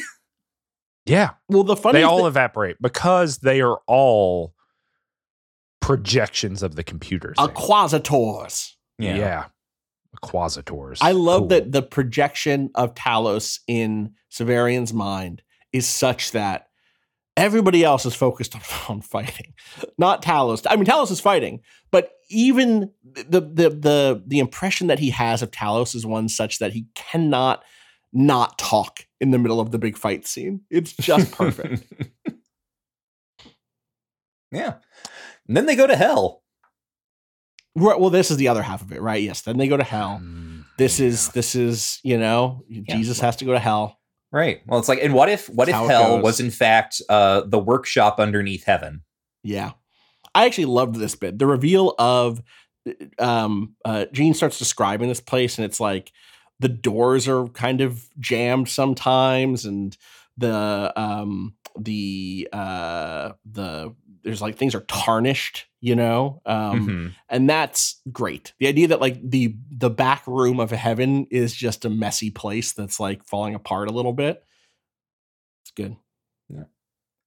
Yeah, I don't like the things that happen after this where people repeatedly look at the camera and go, "Are we in hell?" I think we might be in hell. That sign says, circle of hell. That sign says, "Welcome to hell," and then someone else says, "Like, no, it says." Welcome to hello. Yes. No, that's for those not reading along. What happens is that Gunny is looking at a. All right, no, is it Bergendorfera by this point? I don't know. It's still Gunny. It's still Gunny at this point. Yeah, she like on the Assad. Yeah, right. She looks at this gate and she reads it, and it says, "Abandon all hope, ye who enter here," which is the inscription above the gate of hell in Dante's Inferno. And Afeta is like, no, every hope is in here. Abandon all hope, ye enter here. Yes. But that's precisely right. That's the religious at work, right? Like that's the religious angle at work where, you may think hell is scary and torment is scary and pain is scary, but actually those are the things that produce hope and new growth and whatever, right? Like that is what produces salvation is precisely torture. Which, by the way, this is why it had to be a torturer, right? Is that right? The thing being asked of Severian here is to go back home and kill everybody. And only a torturer could do that, because only a torturer would obey, and only a torturer would be cold enough to do this and justify and understand that it's what needs to be done, right? Right. Could you absolutely obliterate a social order that is not going anywhere or is in some way unjust with the hope that a new, better social order that has more potential is going to take its place? Right. And this, again, which I think we've already talked about this at some point, but it's never been clearer, goes back to that Borges story about the theologian defending Judas. Mm-hmm. Right? That like, who has it worse? Jesus, who simply suffers in his own body, or Judas, who has to do the terrible thing of dooming the world by killing the Messiah or by betraying Patreon.com/rangetouch Yes, to learn more about Judas. Yes, that's right. If you want to know about Judas, that's where you can go. Yeah. So I think it's here, right? It's like it feels like he reads that story and then that sits in his mind for years. It's like, yeah, damn, I can work with that. Mm-hmm. Oh, before we move too far forward, can I read a funny thing? Yeah, sure. It's about turnip ghosts. Did y'all catch this? I love this. Yeah, what's up with that? I didn't have time to look this up. I don't know. I have no idea. It's just so funny to me. If you who may someday read this retain the least respect for me, despite the manifold follies I have recounted, you must lose it now. For I'm about to tell you how I was started as a baby does to see a turnip ghost. He's talking about jack-o'-lanterns. That's funny. Oh, yeah, that makes sense. Yeah, because they used to be turnips. That makes sense. Yeah. Back before we had pumpkins. Yeah. Back before they were invented. Mm-hmm. Y'all pop. Who's scaring a baby with a turnip ghost? Uncles. Who's out there in uncles. medieval in the medieval period? It's uncles. Yeah. It is entirely uncles. You're right. You know, down through time. Down through time. Uncles of the guild, uncles of the family. Yeah. That's right. Any kind of uncles who listen to prog rock, uncles who listen to metal. That's right. All uncles are torturers. With a Trans Am, you know uncles what I mean? without. It's fundamentally true that all uncles are torturers. Did y'all pop at the first fire must have been kindled in an age now inconceivably remote? Yep. Because of being nerds? Yeah, okay, good. Yep. Yeah. Yep. Hey, you better keep that flame going. Uh-huh. Mm-hmm. Into this book, Age of Dark ending, when do you think it is? You think we've rekindled the flame here? No, I think this is, the Age of Man? I guess this is the thing, this is the time loop it doesn't seem to have actually been, which is there was a brief moment where I thought, oh no, it's the old son is the new son. He's going to go back so far in time that when the new son gets there, it is the old son. And we're literally in a closed loop for the whole book. And I don't think it's that. It feels instead like, yes, it's the Age of Shadow ending, the Age of Dark ending. The world truly does flood. I don't know. Do we gonna have to relight this light at some point? I guess so. But like everybody did die. We're in a new type of humanity, it seems. And the book, we're getting ahead of ourselves here. But he says to be kind to one another. If I can tell you one thing to do, just be awesome. Be cool. Be cool. And yours is a race of pawns, Zadkiel told me. You move forward only unless we move you back to begin the game again, but not all the pieces on the board are pawns. Yeah, I popped for that one too and wrote Dragon's Dogma. But yeah, at the end of the book, he says basically like be cool to one another, and if the goal of this whole thing was to make a humanity like we would imagine ourselves, the best version of ourselves, like I guess this is what you're imagining is the beginning of that process, right? I mean, how many times does this book also say the line regarding Yesod that like this is what Urth could be if only we all worked towards it, if only we all just agreed to make it like this. But we can't all agree, so let's kill everybody and start fresh. Yeah, there are those Asians up there, and they can't get their shit together. So let's just drown this whole thing. But even Zadkiel has that little exiled splinter, right? Yeah. Oh, everything has been riven, turned against itself. Damn. Gotta get that new son. I think the new son will fix it. Do you know? Have either of you read the other Solar Cycle books, which I know is not a term I started trying to read whatever the Long Sun and Short Long Sun. Sun. Yeah. I mean, I'm familiar with them. Okay. Do we ever go higher than this? Can we get much higher? Like in terms of like... So like Zadkiel is a hierogrammate, which we didn't really ever lay this out, but like hierogrammates are they are the officers of God, and then their soldiers are the Hierodules, right? So like Aspadio and them report to the Hierogrammates, and then both of those serve the Increate, right? But would you ever meet another being like Zadkiel, another Hierogrammate? I mean, I guess we meet baby Hierogrammate in Afeta, not Afeta, is that right? Yeah, Afeta. Yes, but like, do we ever meet while they're on Yesod, on this island of Urth, there are all these other isles, and Severian is told that those other isles, each other isle in the Sea of Yesod, is another world, is another Earth, or not another, it's another world. Is this a lie? So, okay. The Short Sun books get into some other planets. Okay. And there are some things, like, one, I haven't read these as much as I've read New Sun, and it was also a long time ago. So I'm like trying to preserve against spoilers and also remember even what the hell I'm talking about. Right, because I imagine some of our listeners are going to want to go read those books or are in the process of. So yeah, I prefer not to spoil. They are pretty radically different, just like as Michael thinks. They're pretty radically different in terms of like what scope and concept they have. They are related to these books, but they do not have the same kind of Severian slowly goes from the lowest of the low. They don't have the kind of like tarot deck kind of vibe to them, right? Of like from least to most abstraction.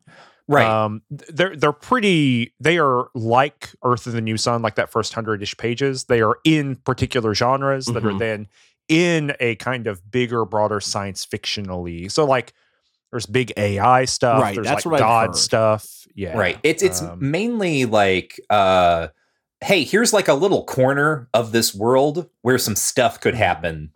Let's go fill in that blank spot. But that also, okay like, me, thematically, honestly. it resonates with what's going on in the main thing. And there are eventually, like, some explicit connections that get made. But we don't ever go to the Increate. We never get, like, the room of Hierogrammates together being like, well, how you fucked it all up over there. Well, and so what I was going to say is that while Short Sun explicitly is going to a new solar system with new planets, there is nevertheless a fairly popular reading that suggests that one of those planets is actually just Earth. Okay. Right? Yeah. Like, okay, that's fine though. That's not what I would want from it, maybe, but is also not the thing that I was kind of worried about, that like that we would once again not just come back to Yesod, but that Yesod would wind up to be just one of 7 great worlds in its own itself, nested inside of XYZ, No, I think that largely the perspectives of those other books are much more limited. Yes. That sounds good to me. And they like go back in time. Like there's what is it? It's Long Sun that is kind of in the filling in some of the gaps around like the AI stuff that's that gets referred to in these books. So, yes. Oh, that's fine. Some of them play with perspective. I mean, it's just like the further you get along toward Gene Wolfe's death, the more that he is, I think, aggressively playful in a way that I just don't enjoy reading the books. Like one of them, I think it's the last one I read. So actually maybe I got into Short Sun because it's either the first book of Short Sun or the second book of Short Sun, where it's 2 separate narratives being written simultaneously. That's one Short from the Sun. present. That's Short Sun, and one from one's a recounting, and they are being written simultaneously. So it's like 2 different time-based perspectives at once. He just gets more in his shit around this stuff, right? And it's like not what I enjoy. But in terms of like abstraction, in terms of metaphysics, I don't think any of them, they touch on this stuff, as Michael said, but I don't think that they try to resolve themselves at the level of like big metaphysical stuff. They're mostly science fiction-y. And like there's more fantasy in those books too, I would say. Or things that read like fantasy. Yeah. Mythical. Right. So he heads home. He's on the ship. Yep. That whole thing where he's like, I think I had some problems with women. Never mind, actually. The problems were with the women. It was their problem. I don't think I did have those problems. Parenthetically, I did not rape Jolenta. God, I've never felt Gene's pen more. Oh yeah, 100%. That's Gene being like, I know what you're thinking. Yellow goop. Hey, and can I tell you that this is not what I was thinking about? Okay. But this obviously is what informed my reading of that other scene. Because if that had been at play, if that had been a possible reading, Gene would have mentioned it. Wait, I don't think you're wrong. I don't think that's definitive proof or anything, but I feel like if that was in his head, it would have been here. Yeah. There's a moment in here that I feel like could have been the end of the book. Is it the end of literally any chapter? It's the end of literally any chapter. No, I think it's actually this one. There's a section in chapter towards the beginning of chapter 25, Passion in the Passageway, which sounds like a romance novel. It's great. Mm-hmm. It does. And that's not true because it would be like, oh yeah, this is the parkour chapter. This is the parkour chapter. It is. Isn't parkour the greatest romance? He's the bit where he goes, I was the predecessor and alone, and his predecessor. He's talking about being lonely again, right? I was that predecessor and alone, and his predecessors, each as solitary as every ruler must be until better times, or rather better men and women shall come to earth. I was Thecla too, Thecla thinking of a mother and a half-sister never to be seen again, and of the young torturer who had wept for her when she no longer had tears for herself. Most of all, I was Severian, and horribly lonely, as the last man on some derelict ship knows loneliness when he dreams of friends and wakes to find himself solitary as ever, and goes on deck, perhaps, to stare at the peopled stars and the tattered sails that will never bear him to any of them. Period. The end. Mm-hmm. Goes to Yasad, does the damn thing, is on his way home. The end. Is lonely. It didn't save him. It saved the world, but it didn't say it doomed the world / saved the world, but it didn't. Yeah, but what about Apple Punch Al? What about him? How else would we learn the explicit reality of Apple? How else would we learn about the Conciliator and how Severian? How else would we learn that wall at the Citadel fell? Like, I really wanted to know how that wall fell over. You're right. I wanted to know. I want to learn about Yamar. I did need to know that Severian gets cucked twice. You're right. That's an important thing. Yeah. Oh my god. I guess that is important. Miserable. I do like it's a real classic science fiction bit, right? Time travel bit where he comes back to Earth and he's like, I must be in the future. And he's really back in time. Yeah. That's fun. Yeah. This is when, before they land, we get the swap between Gunny and Bergen Defara. Because he wakes up and then he has 2 girlfriends. Yeah. Which is extremely funny. 2 hot sailor girlfriends. Yeah. Learning, of course, that Gunny is the older version of Bergen Defara. But, this to me was this moment of like, oh, he anticipates that he's going to be asked. But wait a second. If this is the one ship, couldn't you find yourself on it from a previous, travel? And he's like, yeah, absolutely you could. Yeah, for sure, dude. And then what if one guy dated both of you? I really like the thing that happens earlier where, who we learn is Zach is being kind of taken somewhere in chains or whatever. And they're like, he's like, who could that be? I'm the Autarch. And they're like, buddy, there could be more than one Autarch on this thing. He's like, fuck, no. Oh, there could be more than one. But yes, that's the fun of there's only one ship. Mm-hmm. You know what I mean? Like if there's something fun to that idea, it's this. Right. Sorry, a thing that just hit me is I read that whole segment about him and Nefeta having sex and therefore creating the new sun. This is the theological reason why being quote unquote unmanned is such a terrible thing. Yes. Right? Because now you cannot create. Mm-hmm. You could never, even if you made it back to Yasad, you couldn't succeed because ... you couldn't fuck the MILF to make this new sun. Yep. Yeah. So important is this act of creation. Yeah. Yeah. Mm-hmm. It just kind of hit me. That really got you, huh? Yeah, well. It's really not good. Yeah. Big families. Uh-huh. Yeah, they zip back land to Earth. Yeah. Fun they go to back see in them, time. Fun to see them on the spaceship looking down as they get back to Earth and it's like, oh, it's cool to see Earth again. That stuff's all fun. The deck of the ship. And then and then it's Bible story time. It's just stories from the literal Bible. Yes. And then the zombie duel with the Montbank, who's great. That bit's great. But the rest of it is just Bible stories.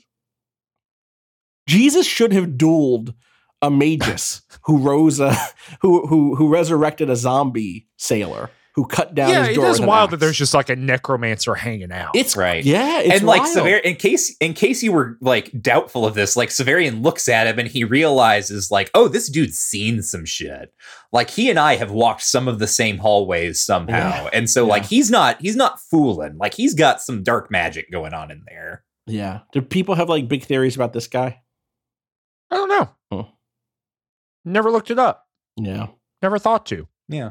I'm not sure. They have to, right? I mean, I'm sure they do. It just, interestingly enough, it's never one of the, like, stuff about this book in particular, like, stuff about him, his name is Serix, has never really crossed my desk, so to speak. It feels like maybe there's not as much questioning to have about him. Sorry, I'm not picturing you like J. Jonah Jameson. Get me pictures of Serix.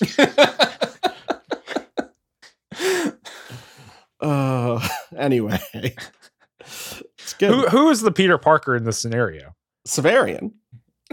Reporting up to Michael. Severian Spider-Man. Oh, you're right. Who is the Peter? You know what I mean? Like he's Spider-Man, so who is the Peter Parker? It's like little Emar. Severian with a Yeah, shirt it is on. Emar. With a shirt on. Yeah. That's how you know that he's different. Yeah, it's different. But yeah, I mean, you know, like you kind of wish there was some other thing going on here, but yeah, they just kind of go through. She hangs out. She's kind of like this. Burgunda Forest is kind of like Mary Magdalene-esque character, but also Judas. They go from, and also a Judas. You got to get that combo in there. Mm-hmm. They go from town to town, and then she eventually, you know, does what was it? Mark? Is it Mark who did that? Not Judas, but Mark, right? No, what? Oh no, he disavows Jesus. He's not Judas is the one. Peter disavows. Yeah, Peter Jesus. disavows famously because he's like Jesus the Christ. best one and becomes the first. I pope. know, but he first, gets forgiven. Right, exactly. Judas is the one who kisses him on the cheek, and to mark him. I only know this because in college I had to take a class on Christianity. Okay, it's the only reason I know any of these things. That's great. I had to take it at 8 a.m. Damn, my I wish freshman that year. could be me. Forgive me if I'm forgetting some of the details. No. I get it. It's like it's you know, I've not been involved in it in a long time and I've forgotten much of it, but it is sort of like a mother language, you know? Right. Mm-hmm. Which I can't wait to leave behind, by the way. I can't wait to read a thing that is not just drowning in it. So, Michael, we need to talk about the next book. Maybe we shouldn't be reading. Oh no, is there more? Bible? Is there more Catholicism? Okay, good. We just chose the Bible for the next book, I think. Yeah, because people are clamoring for it. Mm-hmm. People were really into that era where you would go into the Barnes and Noble and move the Bible from religion to fiction, and so they're like shell by genre, and right, so that's right. I should say really quick too that there's like a lot of stuff in this book that feels more like Jewish mysticism that I don't have a deep understanding of, but like terms like Yesod, or Zadkiel, right, is explicitly a Jewish Bible thing, I believe, and not a thing that I grew up Catholic learning about. Yeah, and so there's the some Sephiroth reading out. Come out, yeah, the later. Sephiroth come out exactly. Yeah, and I don't know any of that shit. So I'm sure someone out there has done. Oh, good. Zadkiel's the one who came up and was like, bro, do not kill your son. Oh, is that Zadkiel? Yeah, oh, that's the angel that tells Abraham not to kill Isaac. You were saying I don't know anything about Bible. It's pretty quick. Oh, okay. Yeah. Well, that's different. It's interesting. It is interesting. God is my righteousness is what it yeah.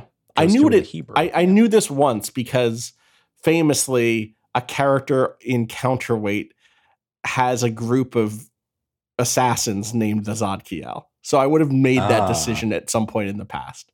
Yeah. You know, they weren't just assassins. They did other stuff too, but you know. Yeah.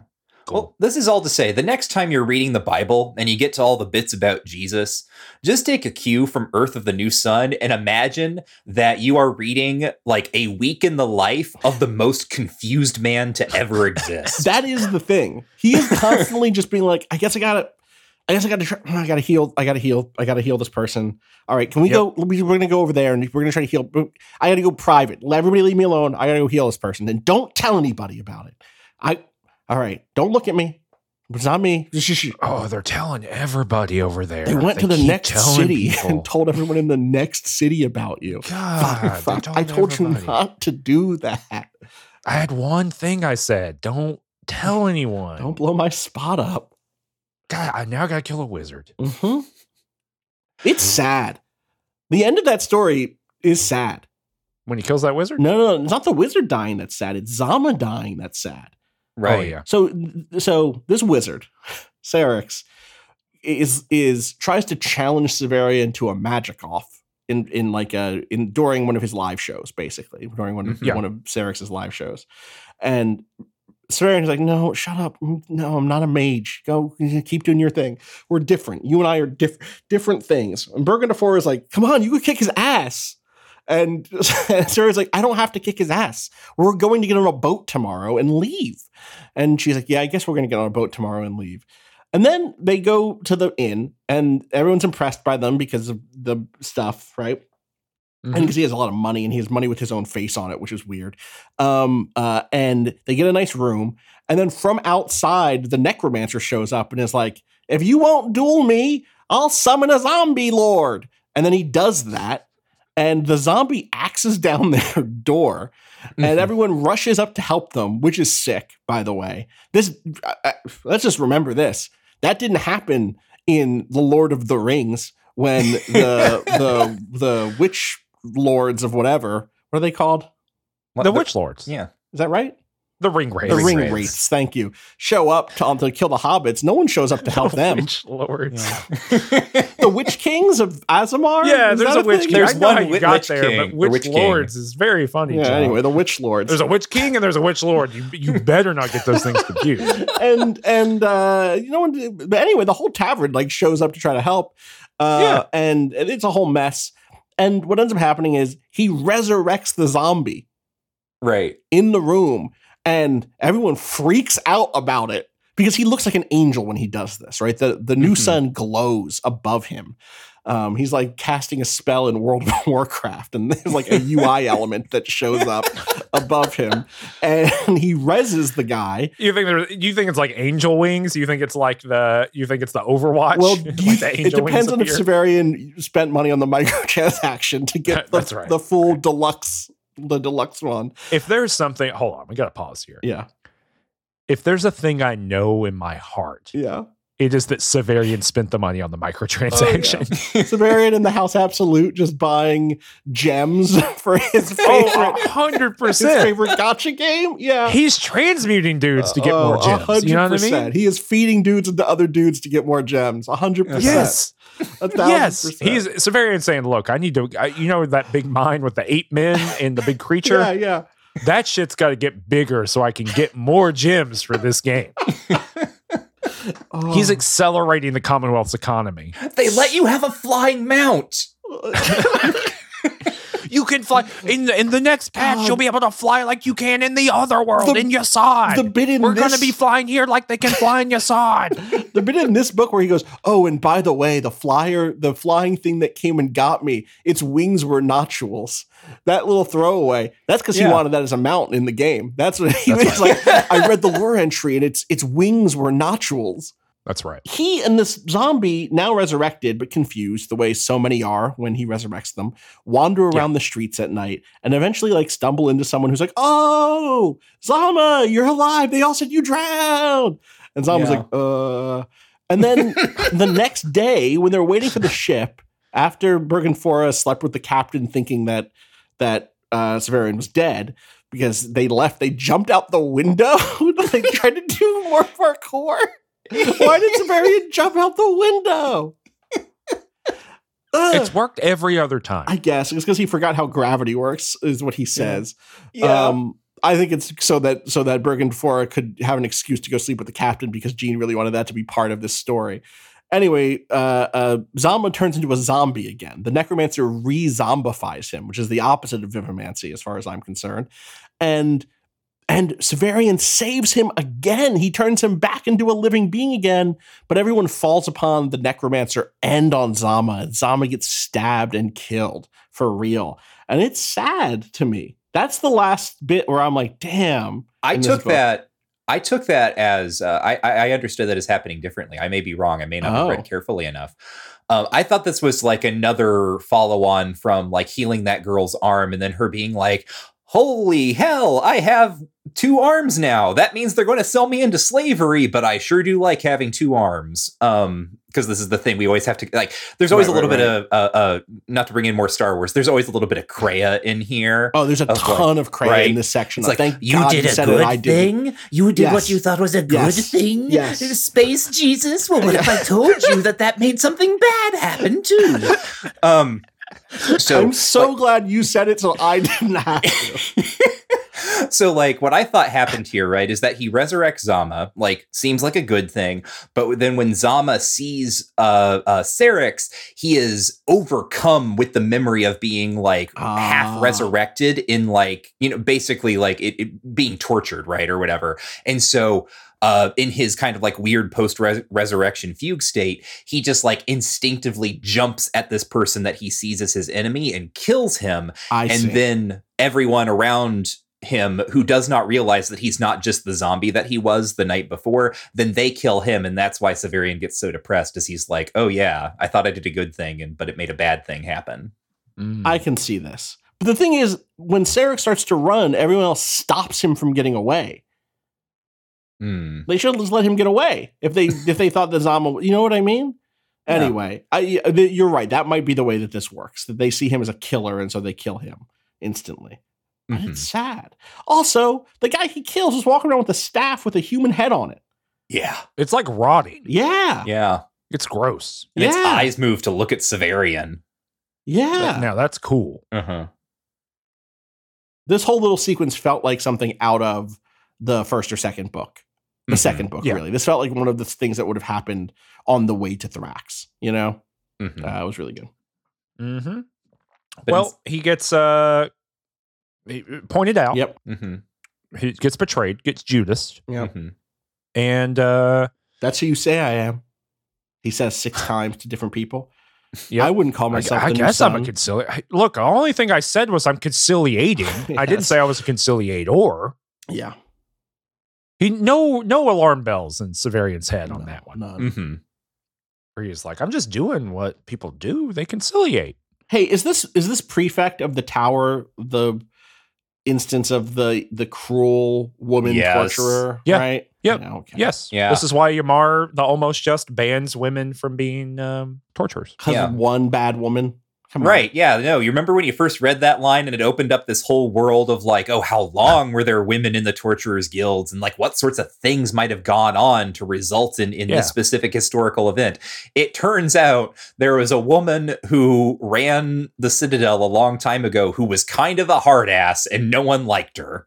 It's like having a bad boss when you're a teenager and being like, you know, becoming ruler of the earth and being like, guys named Chad can never become the manager of McDonald's. Yep. I decree it. Fucked up. She doesn't even get a name. No, she does. It's Madam Prefect is not a name. That's a title, isn't it? She gets a name too. She gets a name. What's her name? Yeah. I missed it. I don't have it on like in front of me, but she does get a name. Yeah, I don't remember exactly. It's she's called like High Prefect something or other. The point is Severian like punches her so hard he breaks her neck. It's the funniest thing where he's like, listen, most people when they're training, it's just out of nowhere. He's like, mostly when you're trained to punch, no one teaches you to punch as hard as you can. Because, you know, there's something in you. Yeah, there's something human. Yeah. I've been to space. Humanity can't keep me down. Yeah. And so I punched her as hard as a human being can punch another human. And he basically like knocks her head off. You know what I mean? Like it is. He's got like bloody mess unlocked in his perks. He goes into vats and she explodes. Uh-huh. Clink, clink, clink, clink. Again, Jesus didn't do this even once. Priska. Her name is Priska. I found it. It's Madam Prefect Priska. Yeah. In my mind, though, it's like a Looney Tunes where he like hits her and her like head hinges at the back, right? It just like 180 degrees. Yeah. And then they laser his ass. Right. They laser his ass. And then later the doctor is like, you didn't get lasered. You didn't get lasered. If you got lasered, you'd be dead, dude. He got lasered so hard he caused an earthquake. He got lasered and the whole world shook, and he caused the tower to tilt. Yeah. The witch's tower looks like crap because Severian got shot with a laser. And the wall fell. And the wall fell. Yeah. He did that. This to me is the most Star Wars prequels ass. You know what I mean? I think it's worse. I think it's worse than that. I do. I also think it's worse. Like it's Solo levels. Yeah. It's explaining. Are you traveling alone? Yeah, I guess you could say I'm traveling solo. Winky, nudgy, nudgy. It's that level to me. Yeah. Right. And this is like another way that like everything ends up feeling so small, because in Book of the New Sun, we knew the Conciliator was out there doing things. We didn't really know where the Conciliator was doing things. It just so happens that the Conciliator was in all the locations that we saw before, making them look the way that they were going to look or whatever. And it was just kind of never talked about. Also, he didn't do shit. They talk about Conciliator in those previous books like he's like a social movement figure. Like he's Nelson Mandela. Do you know what I mean? Like he's the head of the revolution and then moves into being this other religious figure. You know what I mean? Not that Mandela's become a religious figure. You know what I mean? But he heals the girl's arms. It sounds like there's some statecraft involved. Correct. It sounds like there are decades of work. Yeah. He's here for 3 days. And half of what he does is with Typhon behind closed doors. Yeah. And most of the time, he doesn't really know what he's doing. How all because this kid next door wrote the Book of the New Sun, which you mentioned that, right? That the original Book of the New Sun is not the book. You know, the beginning of this book, when Severian hurls the Book of the New Sun into space, right? Yeah, where it's going to like phase through reality, and eventually GW is going to find it and translate it. Correct. That is the one that GW finds. But yes, I thought at first I was like, oh. Is this the one that lands at the beginning of time somehow and becomes the Book of the New Sun? Somehow it morphs over through a game of telephone until it becomes the Book of the New Sun that would inspire the play, right? And no, the answer is no. The one that does that is the one that this next door neighbor in the jail cell, or in the tower, writes. That's the actual in universe original Book of the New Sun, which I don't know. There's not enough story there for it. It's weird. It's weird the Conciliator doesn't do anything. Right. Like, it's also weird combined with like the thing we know, right? This is extra knowledge, but it is important that Gene Wolfe believes in a historical Jesus, right? Yeah, but the historical Jesus was around for a minute. Well, that's what I'm saying. That's the interesting thing to me about it, right? Is like, that's the basis here. Gene clearly has this image of like the game of telephone of history, right? That's like involved here. That's all throughout these books. And then when he rewrites it, and that's what this is. This is a rewriting of the Jesus thing, right? Event. When he rewrites it, it takes place over, I mean, it's like the highlights, right? It's like you healed somebody, you defeated someone who was not the real source of power, because the Conciliator is the real source of power. That the White Fountain's bluting through space over there, right? Like this is real shit. And then kills Herod, you know what I mean? Right. Like kills Caesar over here. And now we're good. Kills Pharaoh. I know these are not all of the same thing, right? But like there's this compression that's happening here. There's a right, yeah. Although I do like the idea of a time about Jesus time traveling back to the Old Testament and killing Pharaoh. Yeah, that's right. Jesus just goes through and like just is obliterating dudes out the time machine window. Incredible. But right, there's this kind of composite thing. So it's like killing the big bad authority figure that we know from before, and we're done. Right. And there's like a little bit of ministry to the Kiliarch and his dudes. Right. Yes. But like not really. And I think that's what's missing here is that like, I mean, the Kiliarch is a Paul moment, right? Yeah. The Kiliarch is like, Paul. Yeah. For sure. You go create the guy who's going to go like preach the message, right? And he gives them the claw, and I guess anything that they do with the claw is going to count to them as something that he's doing, right? The thing that makes the Gospels work is like Jesus is bopping all around doing stuff, you know, for a while, for years, for 3 years or whatever, right? Right.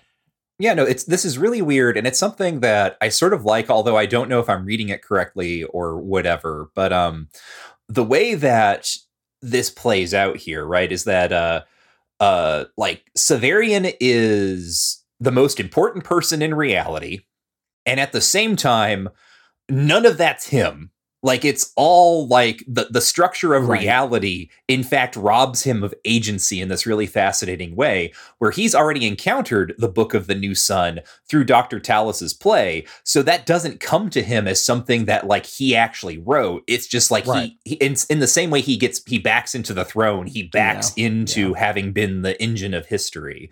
And so what is that engine of history? Oh, it's like the machinations of the Increate, right? Yeah. And I wonder if that's like a little bit too of Gene working through like the Jesus deal, which is like, trying to think through what does it mean to be human and be God at the same time. Yeah. Right. This kind of like predestination of the reality. Like the Jesus story could not have gone a different way because Jesus is God, right? Like it is also trying to work through this kind of paradox, for lack of a better term here, right? And it's like deeply unsatisfying as like a narrative device because it is in fact a theological paradox that's being narrativized. So I guess that's and then this is part of probably why when Burgundifor comes up and he's like, listen, she apologizes, right? She and Declan come up to visit Severian in the tower. I think it's there where he's like, listen, if you end up deciding to come look for me in the future, that's your decision. I'm not telling you you're going to go do it for sure. You have to choose that thing on your own. That's your agency. That's not me predicting or prophesying or ensuring that you do XYZ, which has not been, he's never said that before to people. He normally just says, oh yeah, in my past, but your future, you wave at me from the spaceship. And here he doesn't do that, which might be about the way that Gunny needs to exist in this sort of like Master Ash-like state, which we didn't really talk about, but like Gunny only exists there because I think now it's clear of this betrayal. Gunny like goes on to search the stars for Severian in a sense. And becomes a person who can like pay him back for having betrayed him here. This is why she sides with him. My reading is this is why she sides with him in the fight, right? Is that she's betrayed him as a youth and now as an adult will side with him in Yasad and fight against the other sailors because, she betrayed him once before. And the fact that he's like emphasizes, now listen, I'm not telling you to do that, I think is caught up in some of this agency stuff that we're talking about. So he doesn't count otherwise. And then Typhon's here. Yamar is here. I didn't need Typhon. I like the Yamar thing conceptually. I don't like the idea. But do you just like the little boy? I like the little boy being like a little, like a little trash goblin boy who becomes Yamar the first autarch, seemingly. It's so weird that George R.R. Martin like references this specific thing in A Song of Ice and Fire. Does he? Yeah, there's a character there who is named Reek. Like Imar is called Reechy because he stinks, and it's the same thing. And they both turn out to be people that are not just people who stink. Except, of course, with Martin, it's all about like it goes. I'm not going to spoil that for someone who has not read those books or like. Yeah. Watched the series. Suffice it to say, for Martin, it's like, and then the worst possible thing turned out to be the case. Sure. He really reeked. Yeah. Wow. Yeah. So I like that, and I like the prophecy stuff here, where like the conciliator is treated as a prophet because he's just saying things that happen. He knows. Yeah. And that's fun. Like I like a Back to the Future. Yeah. Yeah. And he also thinks to himself, well, like, by making that prophecy, have I in fact killed off that thread of history? That by getting the prophecy, Imar is going to attempt to become autarch, and that is going to stop him from becoming autarch, actually. Right. Yeah. And the answer to that question is no. He'll be fine. It seems like he'll be fine. Or like, I don't know. For me, it's like, yeah, sure. But then also there'll be a variation of history where he becomes Yamar the Blue, and there's another one where he becomes Yamar the Definitely Just, and another one where he becomes Mary. No, he doesn't. No, that doesn't happen. But if I'm saying, in other words, this is why there's that kind of like Severian's little aside there does nothing for me, Because of course there's a possible world in which XYZ, like if there is one other possible world, then there are infinite others. And at that point I can't waste my time caring about any of them. Well, it's like, we already know this. Master Ash explained it. Yeah. Yes. Right. Yeah. There's probability waves, Right, my man. right. And the thing that changes probability waves is a big ass sun flying toward this place, magically changing things all the time. You know what I mean? Like someone's got their finger on the scale of probability. And I think it might be the thing. Although it is interesting to think about, like now that we know it's like a locked cycle for the most part, it is interesting to think of Master Ash is already dead eternally. Yeah, eternally. Yes. Yeah, that's fun. That's a fun thing to think of. And Master Ash is actually a bigger problem post Urth of the New Sun. Yes. Right. Well, like, are there also, I mean, this is the thing, is like, Gene really needed this kind of like bifurcated future to make the stakes feel real. Or it feels like that's what he thought he needed. Who could say what he felt, but like, that's how it comes across. And in fact, for me, again, what it makes me think is there are infinite towers of infinite different futures, you know? And I want to see what's in one of those. Tell me what the other future is out there, you know? Actually, I don't know that I actually want that. I think what I'm actually saying is, and then at that point, I'm disinvested again, you know? He goes to Typhon. He does. What do y'all think about Typhon showing up? Don't like it. Don't need also it. don't I like mean, it. he has to be here because he's a conciliator, and this is what the conciliator did. I don't want to see it. This is where I like conciliator as a different guy. Yeah. You know? Can I ask you a question? Yeah. Why didn't Typhon in the future go, hey, I just met you Yeah, I don't know. 2 weeks ago? Maybe he looked different. But he I was didn't gonna say say this- he'd been this- healed. Yeah, the He Severian is looks 10 less different than he did. He's 10 years older. Yeah, he's 10 years older. Do you think that Typhon just doesn't know what people look like? Maybe. Too Do busy. you think he's like got face blindness? Too busy pawing at himself. Typhon's too important to remember what other people look like. I mean, this But is he like just this is met him. actually, that's what I'm saying, right? Like really and truly, maybe he just doesn't know what other people look like because he doesn't really look. That could be true. But you know, it really is like, you would be astonished. I think, you tell me, Austin, if this is true.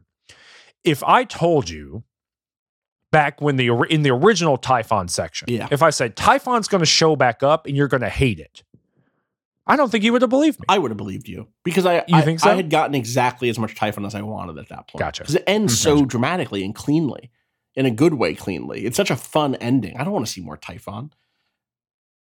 Well, he's back. Yeah. What do we do with this? Do we just he shows up, does bad stuff, goes away? Is that where we want to leave it, or do we have anything of substance to say about Typhon here? Because there's weirdly not a lot going on. I think the most interesting thing for me is this is another instance of where Severian repeats the kind of motive or the recurring theme of you have to let people suffer to let them change, because the Vintnir and the Kiliarch, I think, are both like, can't you just kill Typhon and like be our ruler? And he's like, no, I can't. It's easy to kill a ruler, but it's hard to prevent a worse one from showing up. And the actual importance is worse ones will show up. Maybe not worse ones, but still bad ones. The suffering is important. He has to let people suffer through the coming years. He can't just be here, which is of course also what the hero duels say, right? Hey, if we stick around, you will make us your kings. And so we got to get the fuck out of here. Otherwise you're going to just obey us. And what we now know is they need us to suffer so that Severian will one day show up. Right. They can't make heaven on earth for reasons. By the way, take my little rose thorn so it can zip around history and get encased in a sapphire and become the thing that I've already held. Can you imagine that, like getting that and being like, what the fuck is this guy giving me? It's got to be talking confusing, about? right? Because you've seen him do miracles. Yeah. Right. It was like, hey, this thing's been in my blood. Right. It poked me one time. Well, Yeah. that makes it a relic, right? I mean, you just got to look at that and you got to be like, what is he saying? Yeah. Why is blood important? Because it's got midichlorians in it. Now I'm on board.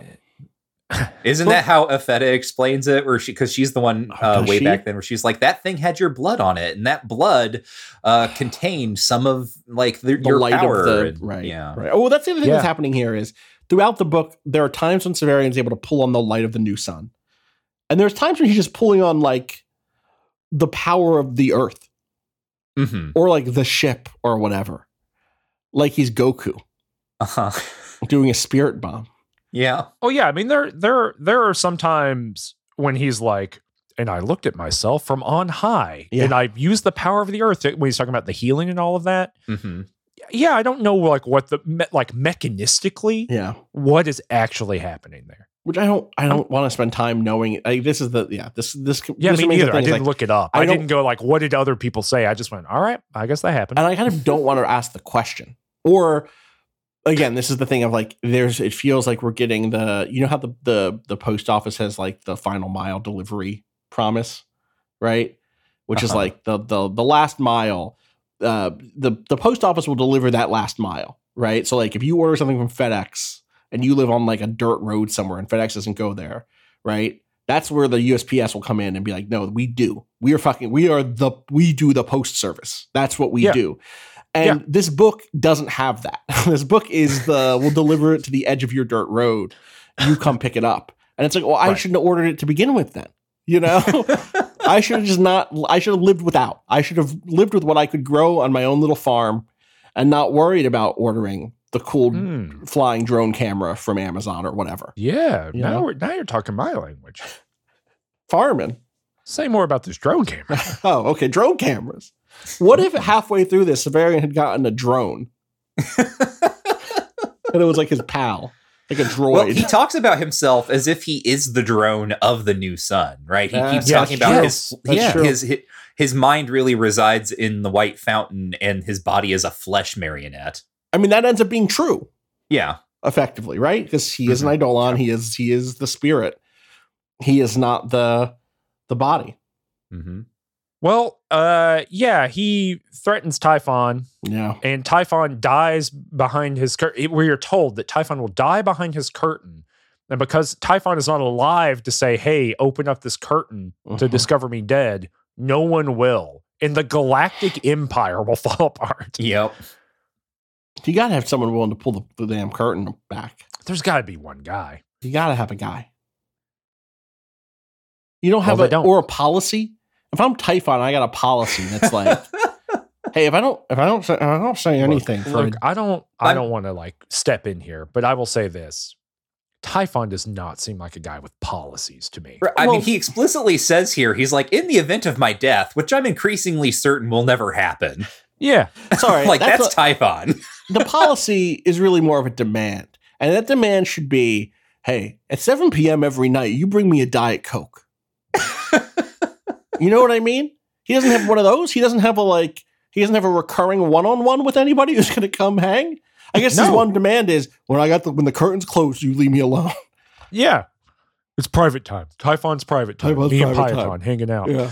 I do like that there's a little bit more clarity on the Piaton deal. Like that's why those straps are on that chair and everything, is to keep Piaton from like just going and running off the edge of the mountain or whatever. Yeah.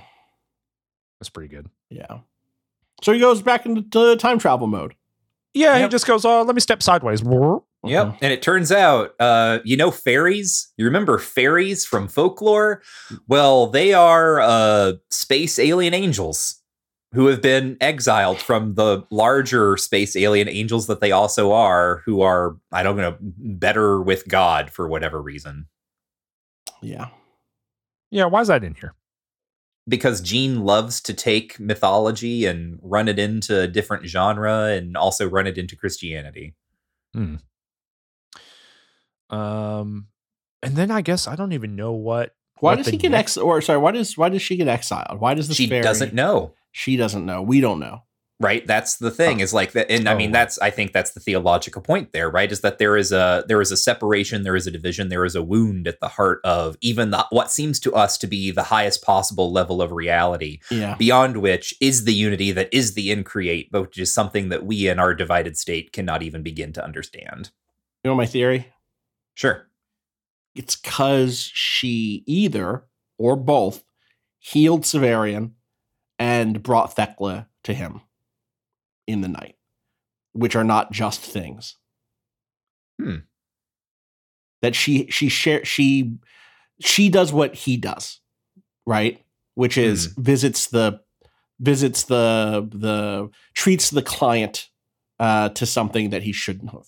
Oh, okay. So like Right. back on the ship when Severian has that really like vivid sense that Thekla has come into Yes. the room and sat down on the bed with him. You're Yes. saying that's okay. Yeah. That she visited Severian the way Severian visited Thekla, breaking the rule. And then gave him pleasure the way Severian brings pain to Thekla and death to Thekla. And that this breaks the rule. Because there's all this stuff there about Zadkiel being like, I'm sorry, but I can't be just to you because I have to show the sailors the horrors of what will happen on Urth. And I'm not able to give you blah, blah, blah. And I think that it's Zadkiel's role to be unjust and instead does find a way to even things out with Severian, both healing him as he requests and giving him time with Thekla. Even though we don't really see that time, and the first time I read it, I was like, "That's not real. He's just sleepy." Okay, it's that Kevin Durant tweet. Do y'all know this tweet? No. Kevin Durant He's just says, sleepy. Hashtag you ever wake up in the middle of the night and think about a girl you like or starting to like and sit at the edge of the bed and say, "Damn, I want her." That's Severian to me. That is. You were getting ready to say, Cameron, you don't know where he ends up? What? You said you were like, you said Oh, something yeah, like, I minutes don't ago. know. Yeah. Yeah, I forget where he steps to. Does he step to the? He steps into the gardens of the House Absolute. That's right. Right. And he sees I like, thought maybe there was a step in the middle for some reason. nope, he like steps out into the gardens, he sees the monument to himself, and then he's also like, this is the precise spot where we raised that stage where we performed eschatology and Genesis. So everything from here until the flooding of Earth is the best part of the book. It bangs. I like this stuff. I even like the flooding of Earth. Yeah, me too. It's just like it's a big shift there, and I'm just less interested in like the blow by blow. But yeah, which again, I like that too. I would have been happy with.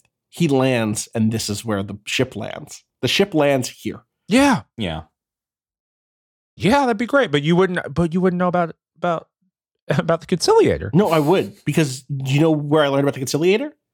In the previous books? In the previous book. where you learned everything you need to know about the conciliator. Also in the Bible. the mysterious sixth volume of the Book of the New Sun. Yeah. But yeah, I love this. I love that like he goes in. I love that. Do you like that the name of this first chapter is Ding Dong Ding? I did not know that. Oh, sorry, it's the second chapter. It's Severian from his cenotaph, and then Ding Dong Ding because he's making the bells ring. Right. Because the bells are ringing because these gravity waves or whatever are shooting off the white fountain and making everything ring-a-ding-ding all around the Earth. Yeah. Yep. That's cool.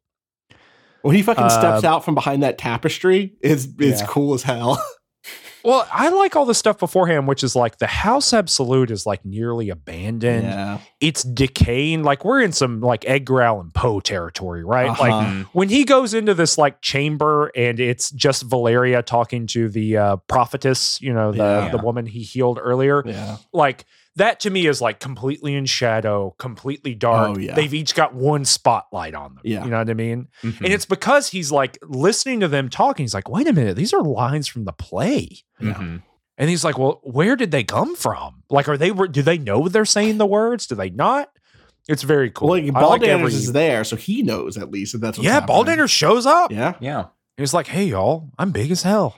Yeah, I'm even bigger. I just a side thing. I do like that we get like indirect confirmation that Severian did in fact meet the White Wolves. Yeah. Or possibly, Thekla, like the White Wolves that we before were just said to wander in the House Absolute.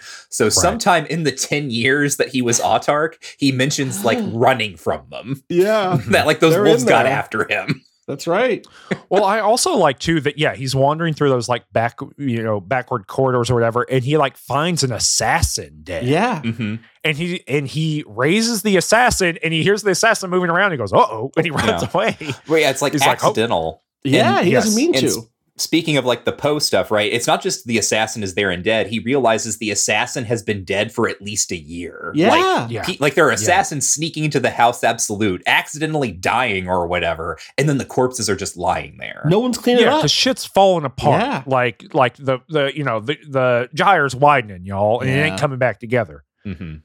I love it. I like the actual apocalyptic mode that Wolf is writing in here is really, really good. Mm-hmm. And also like the kind of clockwork stuff here too, where he raises that assassin from the dead and then gets killed by the assassin. Yeah, exactly. Right. Yeah. That's really good.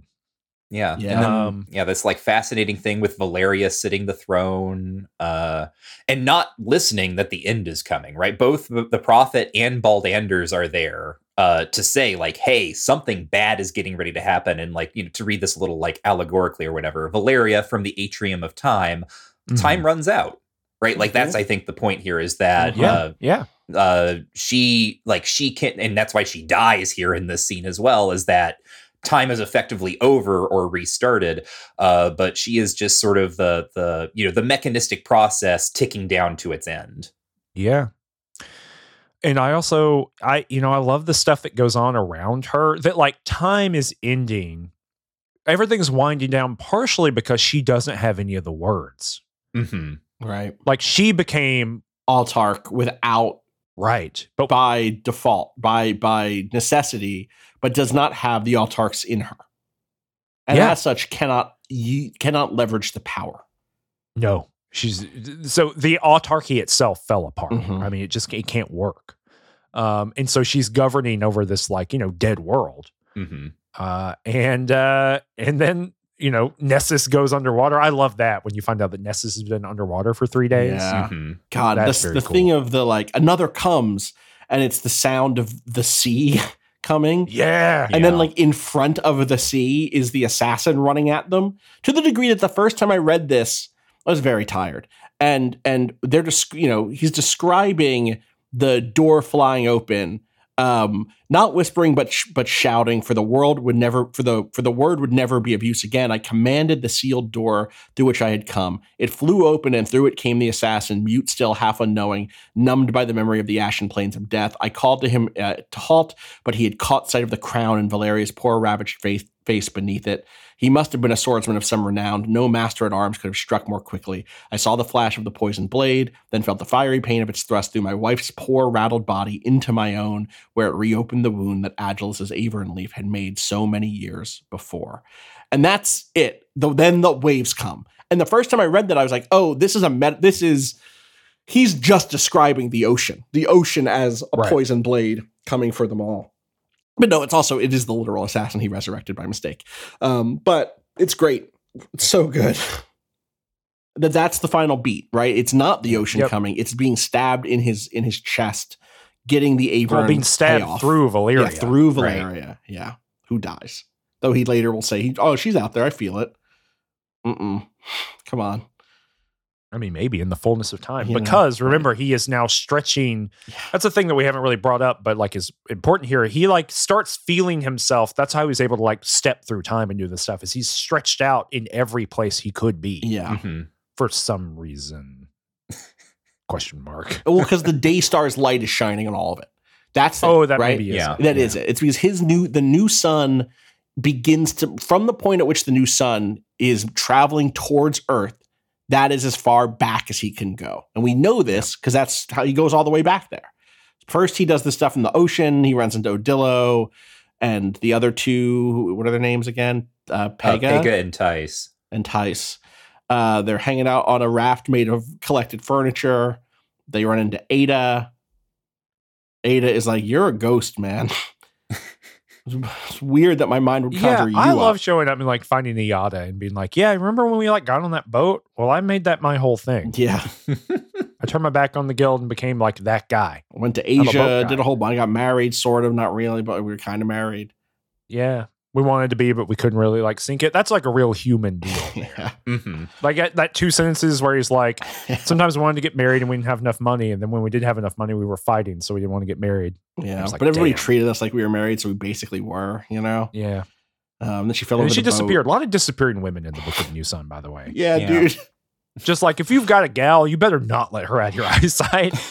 Don't you think in the end, though, it's really like that's the women's fault, basically? As Severian right. says. I mean, I think that's like, in the imaginary of the book, like that's the curse of being a woman. Yeah. Is you're always going to disappear. Disappearing when you're not on screen. You'll disappear. You'll turn out to be not as stalwart as you could have been. You're always going to disappoint a man. That's the curse of being a woman. Yeah, you're less permanent. Yeah. God.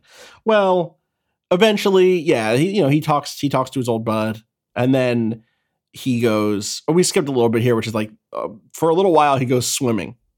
He's like they see the boat, and Severian's like, I'll just swim over to it. And just sinks into the sea first for a little while, for longer than anyone could hold their breath. And then later does the same thing, right? Mm-hmm. Goes and visits the sunken city, sees Nessus from above, sees even more ancient places. Anyone want to talk about that stuff? Does it matter? No, not really. I mean, it's, hey, you remember all the way back when you had that dream about being underneath the ocean? Yeah, here it is. There you go. Yeah. Finds his way to like a long sandbar. Basically, a long island, a thin island, right? Or is that after? He goes there first, right? No, he gets there. So he like walks through Nessus and everything. He sees, the mausoleum where he played as a kid, but the door has finally been shut.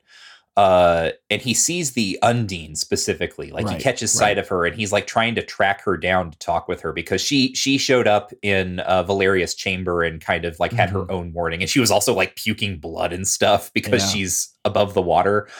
Like that's a really Dark Souls thing to me, right? The visual there of her, because she's so big that she can only like shove her head into the room.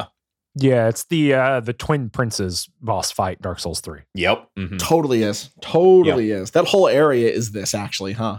Yeah. And like doubly so because that whole area is a rework in my mind of Boletaria from Demon Souls. So it's like a return to that. You know what I mean? Anyway. Yeah. And she like has her whole line where she says like Abaya only ever wanted to save humanity by taming them, and then she references sperm whales or something. I take this as a Melville reference, right? Sure. Like Abaya, who's been this like weird Cthulhu creature, here gets flipped into an Ahab, like the sort of like weirdly human impulse to just control. Like if I could just control everything myself, if I could just kill that fucking whale. Then everything would be right. So he's like trying to find her because he's like, well, maybe she is helpful or whatever. And also I can't die. He wants to die. That's one of the reasons he jumps into the water, is that he is so sad at having destroyed Urth that he wants to die, but cannot. Deeply guilty. Right. Yeah. And he talks to Jaturna, that lady. Yeah. And she's like, he's like, the Urth ended, and she's like, well, Urth is still around. And he goes, this is Ushus. Yeah. I was like, we're on a different planet now. And she says, well, why don't you go through time about it? And he does. What do you think about the bit where he's like finds a little skull that he likes a lot, and then he's like, sure was a good thing I did that skull ritual in the last book. And then I go, wait a second, why'd you do that skull ritual in the last book? That never came up. Yes, he did. Yeah. I mentioned that because I pointed it out. No. I mean, why did he do it? It didn't come up. What was that important for? Oh, I mean, I took it in the moment that it happens in the book, right? As like part of the zero gravity training, that there's some sort of skulls there. I thought it was some sort of necromancy maneuver. I don't know. Ritual. You gotta have skulls for rituals. I guess you gotta have skulls. I like for the rituals. image of how he picks up the skull. He like hooks his fingers in the eye sockets and just like a bowling ball. It's like he's got a bucket in his hand. Yeah. You know what I mean? That's fun. But no, there's no. I mean, it is like zero gravity. I guess being under the water is like having no gravity. Right.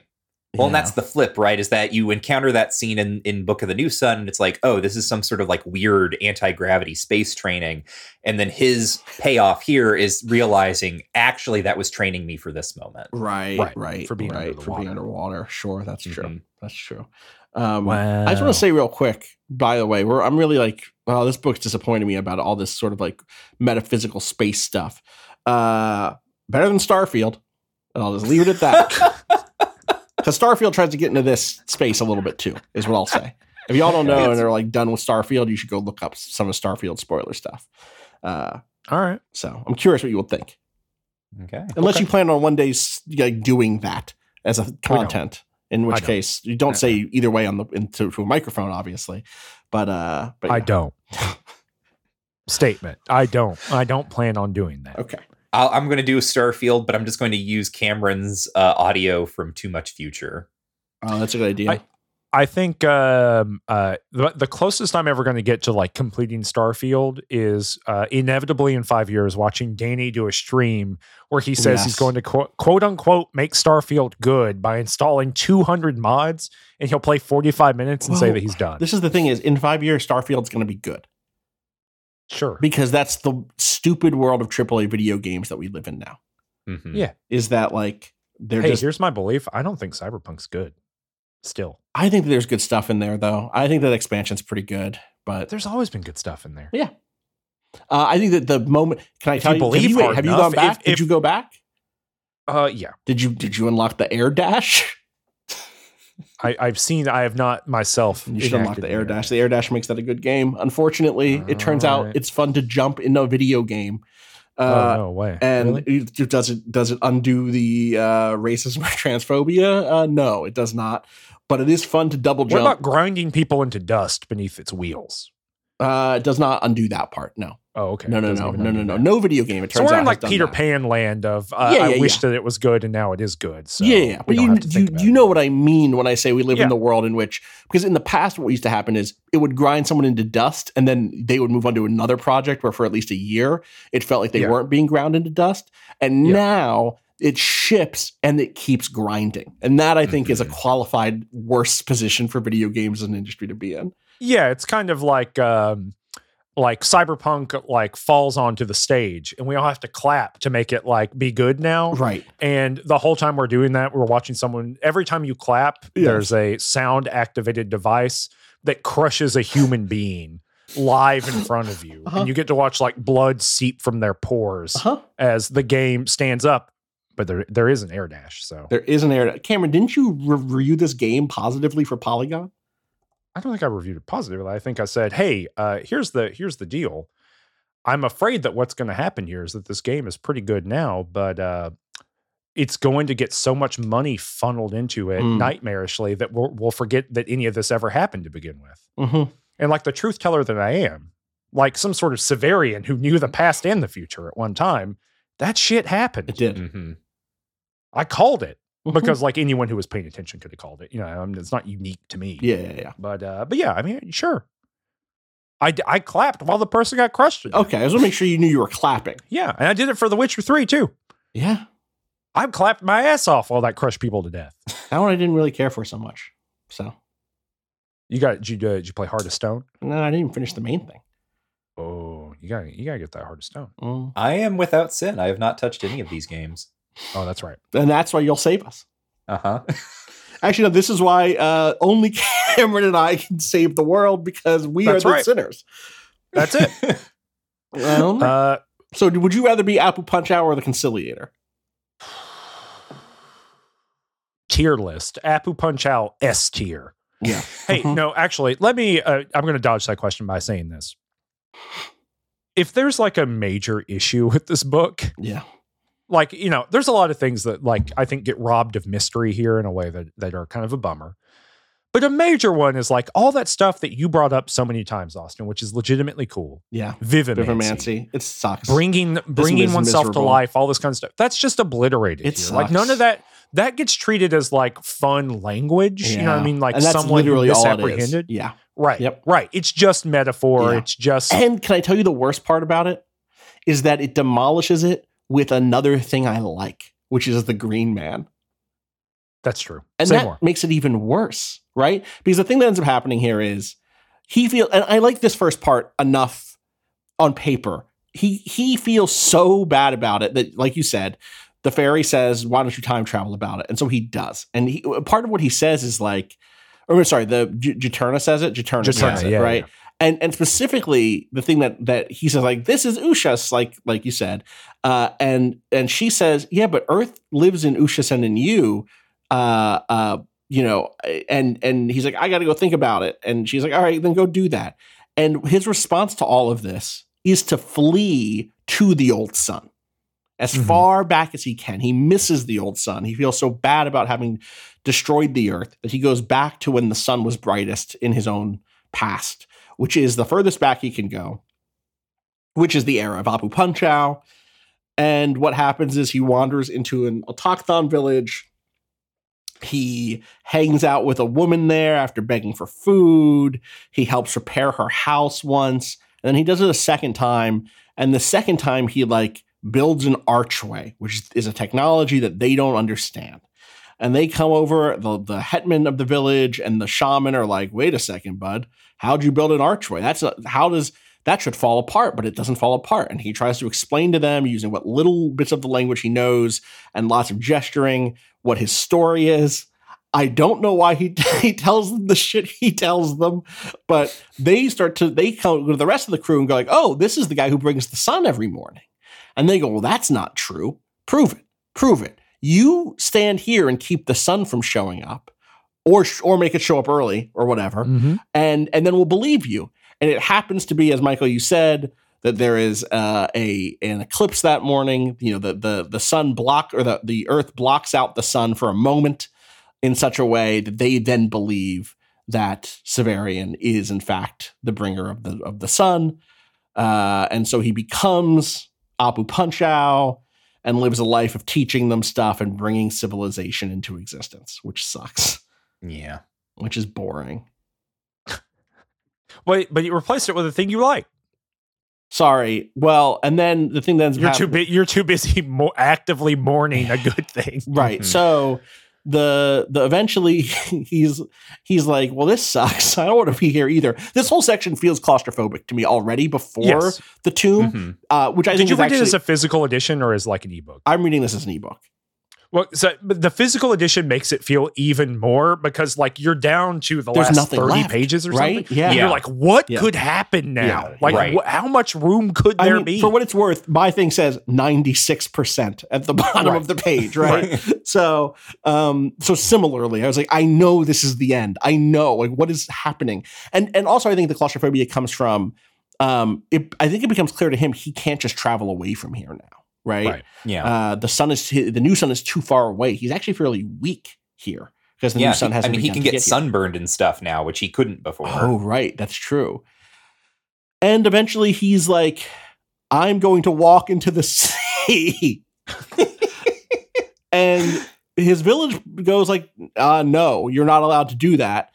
So they kill him and put him in his house, the tomb of Apu Punchao instead. Because, of course, he couldn't really die. He's just going to rise again every day with the sun. As long as the sun comes back, then he'll come back, right? And it turns out that he didn't die. They didn't manage to kill him, really, because he's not really a guy. He's this soul that can take various physical forms. And eventually, our friends, the Hierodules, come back again, and they go, are you surprised you're seeing us? Us too. Did you think we were done seeing each other? Yep. Yeah, we all thought that.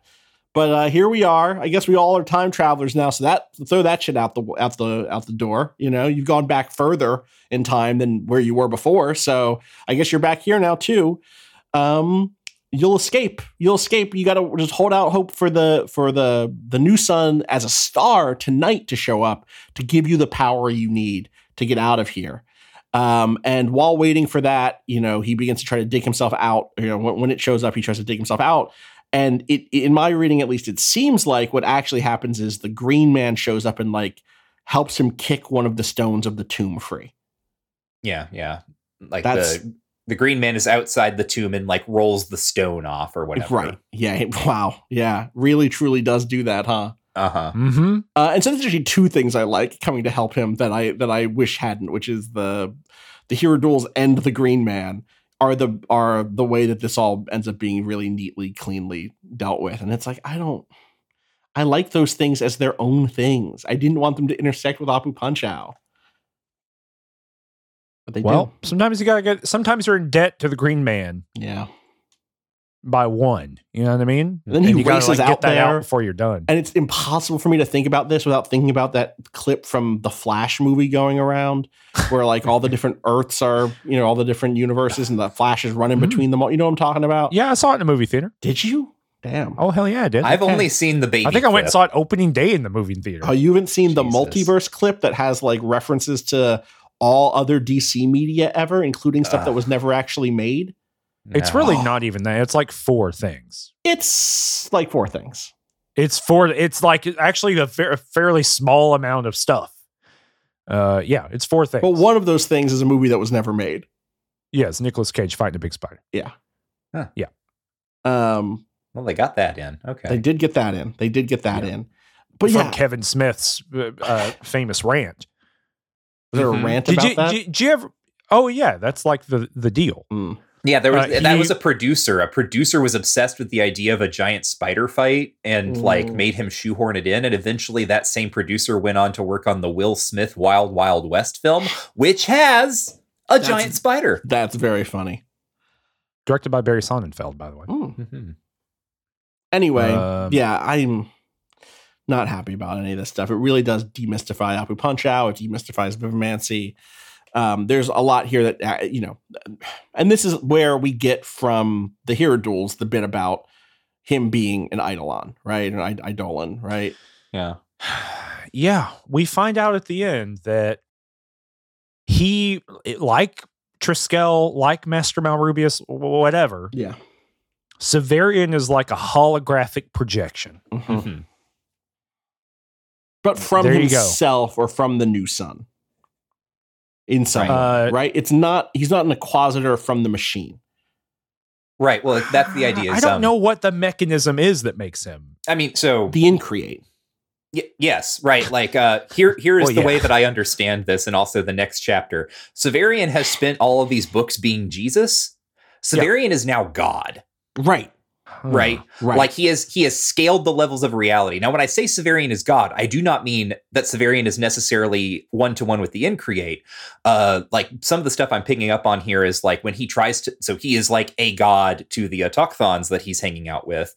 He tries to leave and they kill him. This is Freud, right? Like this is straight up. This is where Freud thinks civilization starts, is that there's like a patriarch who is like synonymous with like a god or whatever in the tribe. And there's a group of men who like kill the father and then deify him.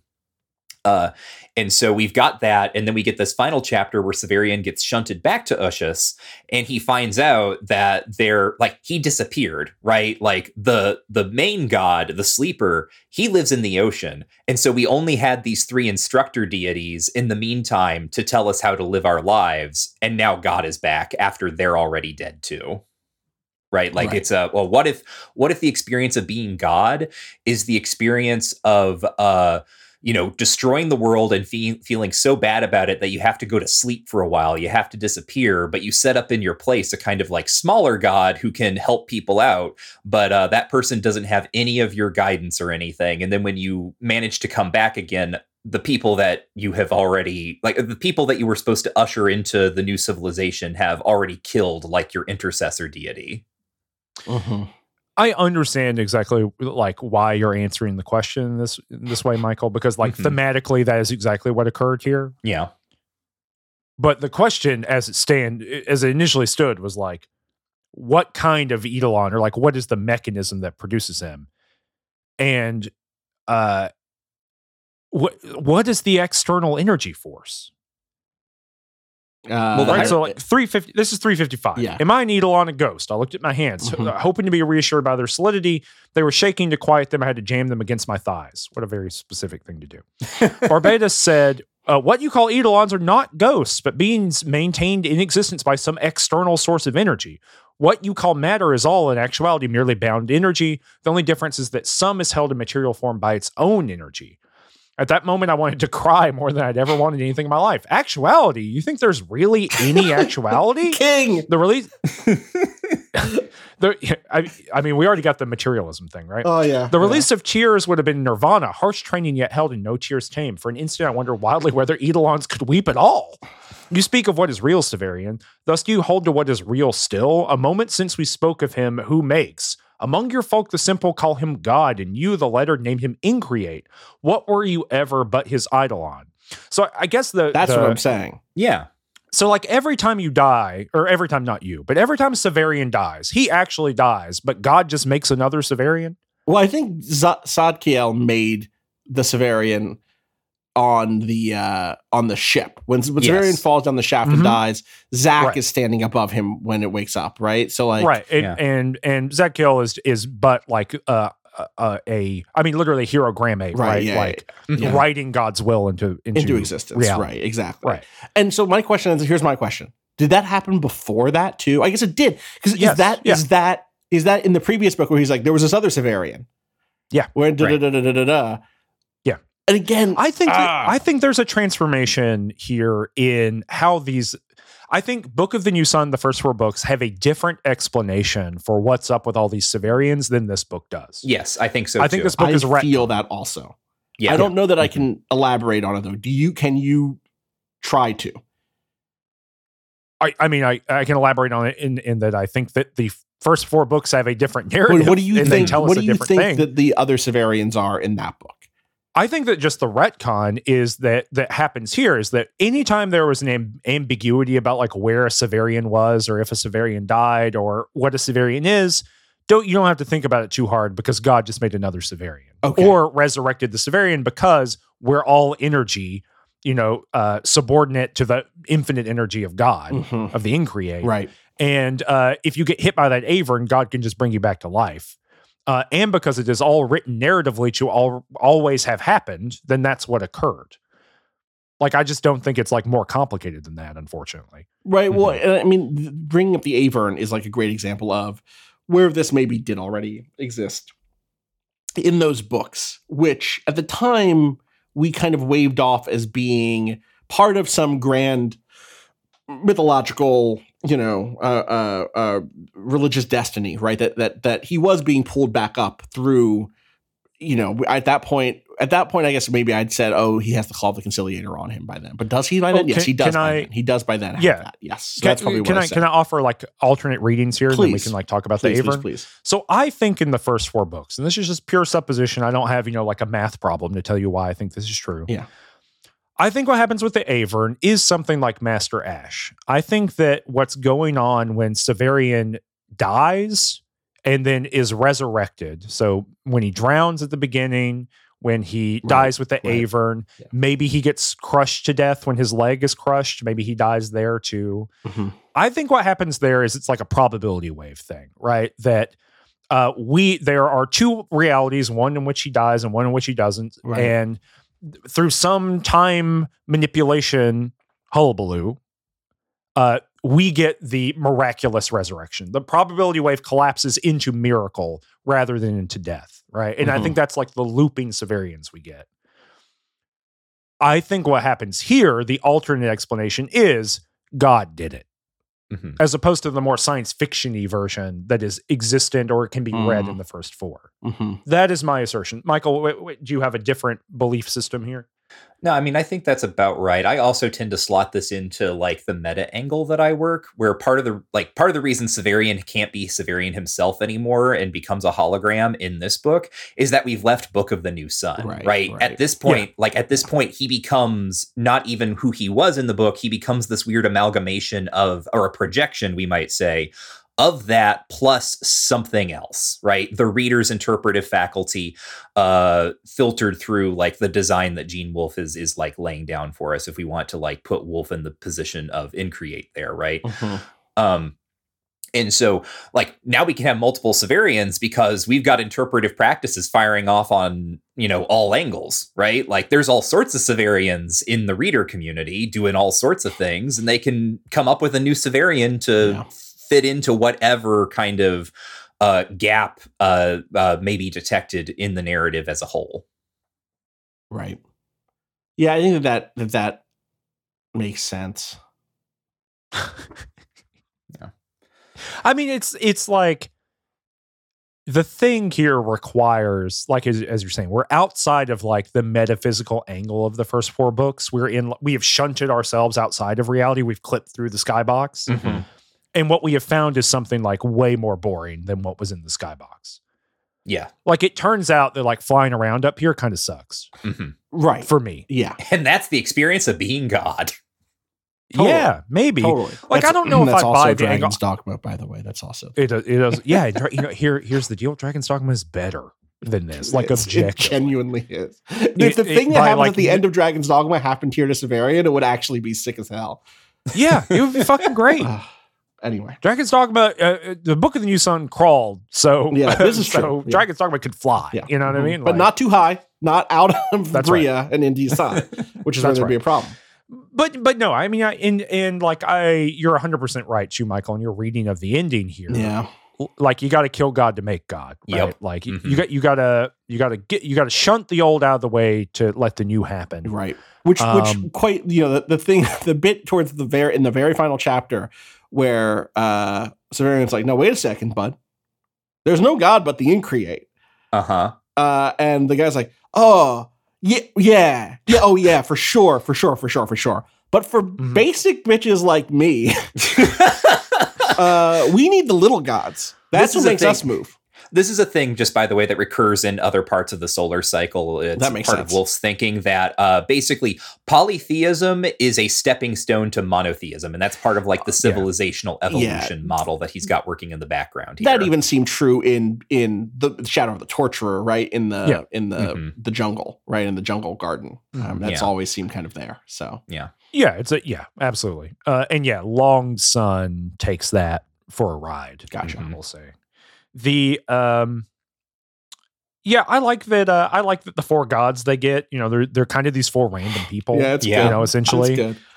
But one of Shout them being like Odillo. the butler. Yeah, Odillo the god. Like, absolutely, Odillo getting to be the god of what is he the god of? The god of learning, of teaching, right? You got to be like a cool dude. Yeah. Right. Yeah, like language and being nice and polite. He's the Writing judge. and Bring whatnot. him wine. Hell yeah, dude. yeah. Also, did we skip the other bit, which is like, who are these people? And the answer is they're the sailors who tried to kill Severian and Yasad, and their punishment for that is to have their minds wiped to be dropped on Earth, on Ushas. Yeah. That's Well, you got to be Meshia and Meshian. right. Exactly. Yeah. Yep. Which again suggests that there really aren't other worlds of humans out there in a way. Yeah. Sort of, I mean, they are. There can be, but the most earthy Earth humans were on that ship. Yeah.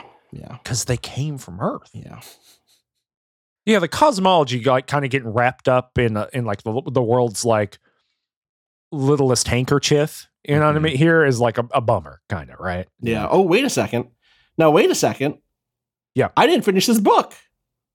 Oh, you didn't read the appendix? Well, because in the stupid digital edition I have, the thing that happens on the next page, I get there, my priest told me the other gods sleep. And then I turn the page and it says, by Gene Wolfe from Tom Doherty Associates. And it's a list of Gene Wolfe books. And then praise from Gene Wolfe from the Earth of the New Sun. And then there's an appendix. Yeah, the Miracle of Apu Punch Can I Out. just read this live? Please, because it is, you know what? Shout out to Gene for doing it again. I was about to say, I was literally about to say, and this book sucks because there's no appendix. I turned the page, and here it is. Nope, he does it one more time, and it's not trivia. It's like it is. Let me puzzle box Gene, which is even funnier. Go ahead. Appendix: The Miracle of Apu Punch Out. No sort of wonder is more convincing to the primitive mind than one affecting the presumably immutable workings of the heavens. Severian's prolongation of the night, however, may leave less credulous minds puzzling over the ways in which such a marvel might be achieved without a cataclysm greater than that which accompanied the arrival of the new sun. At least two plausible explanations could be put forward. Mass hypnosis is invoked by historians to explain all multiply attested wonders that cannot be degraded in any other fashion, but it is something no actual hypnotist offers to produce. Historical Jesus. If mass hypnosis is discarded, the only alternative appears to be an eclipse in the broadest sense. That is, the passage of some opaque body between the old sun and Earth. In this context, it should be noted that the stars seen in the skies of the Commonwealth in winter rise in spring over the stone town, presumably due to the precession of the equinoxes, but that during his prolongation of the night, Severian sees his accustomed spring stars. This would seem to favor the second explanation, as is the immediate manifestation of the old sun, already higher than the rooftops, after the capitulation of the autochthons. Nothing Severian writes indicates what the opaque body may have been, but the thoughtful reader will find little difficulty in advancing at least one plausible speculation. GW. Yeah, so GW is giving you puzzle box Gene. Unbelievable. It's not. So I must have misunderstood this because I just thought that the Earth was blocking the sun. I thought it was a classic, just regular eclipse. Yeah. Classic eclipse. Yeah. What is it? What's blocking the sun? Is it the new sun? No, because it's still far away. Yep. Yeah. It's like shooting gravity waves and shit out. I think that the read here, I have no investment in this because I do not care. Yeah. I have to say that up front. It just doesn't matter to me even a little bit. Yeah. And whatever is in people that makes them want to answer this question, I just don't have, which is not, if that is you, that's totally great, listener. That's not me shitting on this. It's just like I'd never in a million years would have thought about this. Right. It's like of all the mysteries to leave us hanging with, it's this one. So funny. I do love that. It's the equivalent of being like, hey, do you know how long a yard is? Yeah. You know, like, I think the general read here is it's the ship, right? Yeah. Mm-hmm. It's the Zadkiel ship. Oh, sure. Because we see it on Yesod, like rising into the sky and sort of miming an eclipse. Yeah. Yeah. It doesn't once before. It like passes between the sun and the island. Yeah. But I think the general answer here, or that's one of the answers here. I'm sure there's more interesting ones, but now why is it here? I don't know. That's very funny. Maybe Zadkiel did it. You know what I mean? He's like, we got to get that miracle in. Yeah. Pull over, everybody. We're doing a miracle at the side. Yeah. Uh-huh. Beep, beep. But that also implies the ship is real big. Or close. Right. But even if it were close, it would have to be real big. Oh, yeah. Because they didn't see it, right? Right. Yeah. So it's both big and close. Yeah. That's the end of the book, y'all. Yeah. You've done the new sun. We reported the new sun. You hit for the cycle. Yeah. We did it. Hooray. A man invented by his symbols. Severian. Me. Us. We were invented. I've been invented by my symbols. Oh, no. Me and my flag with the baby and its wave holding its own flag. Yeah. That is the flag that is itself. Oh, that's what my third symbol should have been. Is the whole thing again. Yeah, that was my Forever. third symbol. Oh, that was your third symbol. Okay, good. Yeah. Good. That's good. In eternity. Yeah. Any big thoughts? I mean, we've this is the weird thing about talking about Book of the New Sun. Let's step away from it. We're going to do a Q&A for the bonus. We are, right? Yeah, you're right. Let's let that be where our big thoughts go. Because that was also one of the things that's weird is like you read the final book and you have like your big thoughts, and then you read the final book again. You know what I mean? I It's did a not weird have that experience phenomenon. because I knew we were reading this, and like it didn't feel like a coming to it. Like it's all. I was poisoned by your knowledge. I was poisoned by the knowledge you've given me. You're poisoned by phenomenal time. That you knew another book existed. And the job, right? Yeah. Yeah. Because there's a difference for me between, I finished part 4 of 4/4 of 5. And now what's going to happen, which is I'm not going to read Words by Gene Wolfe for a week. And then another week. And then a third week. And then holidays are going to happen. And we're going to start reading we're going to watch Next Stop Christmas. And then we're going to start our next book. I have purchased the DVD, by the way, of Next Stop Christmas. It is the most bare bones DVD a human being could have. I really wanted bonus features. Yeah. I wonder if I don't know if there's bonus features, but I'm guessing no. Yeah. I'm just based on what I'm seeing here. But that is when I will have finished the book, right? Yeah. Was it V. Buckingham who said the moment that you start playing a game is when you first watch a trailer or read the back of the box or first learn about what it is. That's when the play begins. For me, like I won't be done reading this book until I have a day that goes by where I'm not thinking about this book, you know? Mm-hmm. And then I will maybe know it's what when I feel we're reading about our next book, Earthsea. Yeah.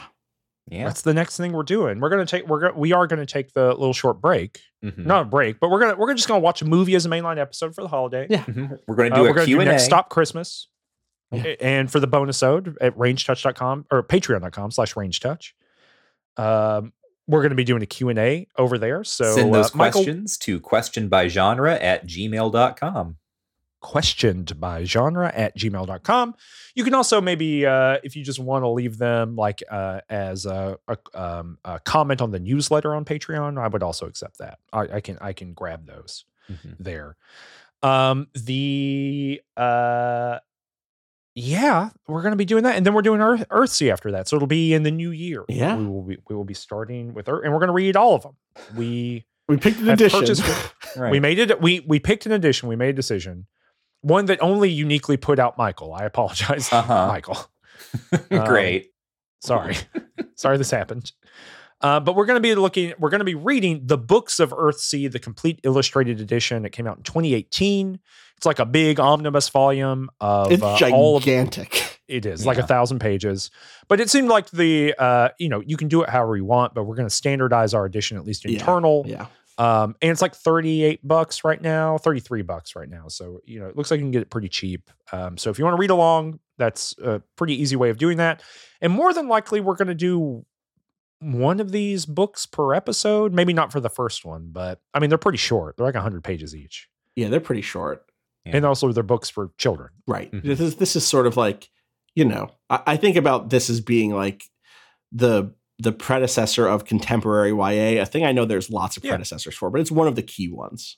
Yeah, absolutely. This Prydain, maybe The Darkest Rising. I've not read that at all. Oh, really? You haven't read The Darkest Rising? Not at all. Oh, we got to do that on here at some point. Darkest Rising and Earthsea are like entwined in my mind because they are sets, like they are series that my school libraries when I was a kid did not have all of them. Yeah, same. But they had like, and it wasn't like, they had like the first three, but not the last three. It's like they had the first two, but not the third. And then they do have the fourth. And so. Right. I think as a kid, I read The Darkest Rising like 2, 4, 5, 6 or something. Yeah. I mean, just had big gaps in the middle. But those are wild. Mm-hmm. Similar kind of universe to the Wrinkle in Time books, I would say. Sure. They have a similar kind of dark tone to them. Interesting. But yeah, so we're going to be doing that. Books of Earthsea, illustrated, the complete illustrated edition. And that'll be the thing that we move on to. Thanks for listening to us talk about Book of the New Sun. We will be back shortly. The next mainline episode that you're going to hear is on Next Stop Christmas. Hell yeah. Which is a Hallmark film that you can purchase, I think, for $10 the DVD, or you can watch it on many different streaming platforms. Let me look, actually, and tell you when that episode is coming out. That episode will come out. Beep, beep, beep.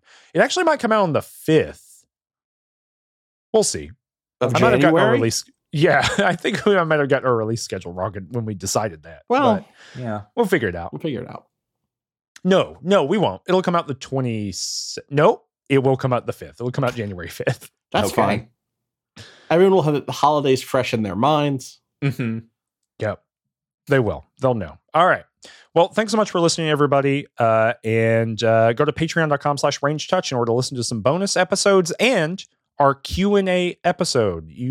I think we'll be recording the bonus episode like immediately after this. So as soon as you're hearing this, please give us some questions, and we'll have already solicited those questions on all the other platforms too. So bye-bye. We need a poem. I was seeing if we could get out without it. No. Amid these stacks so straight and tall with tomes lined end to end, how are you to find your way? It's shelved by genre, friend.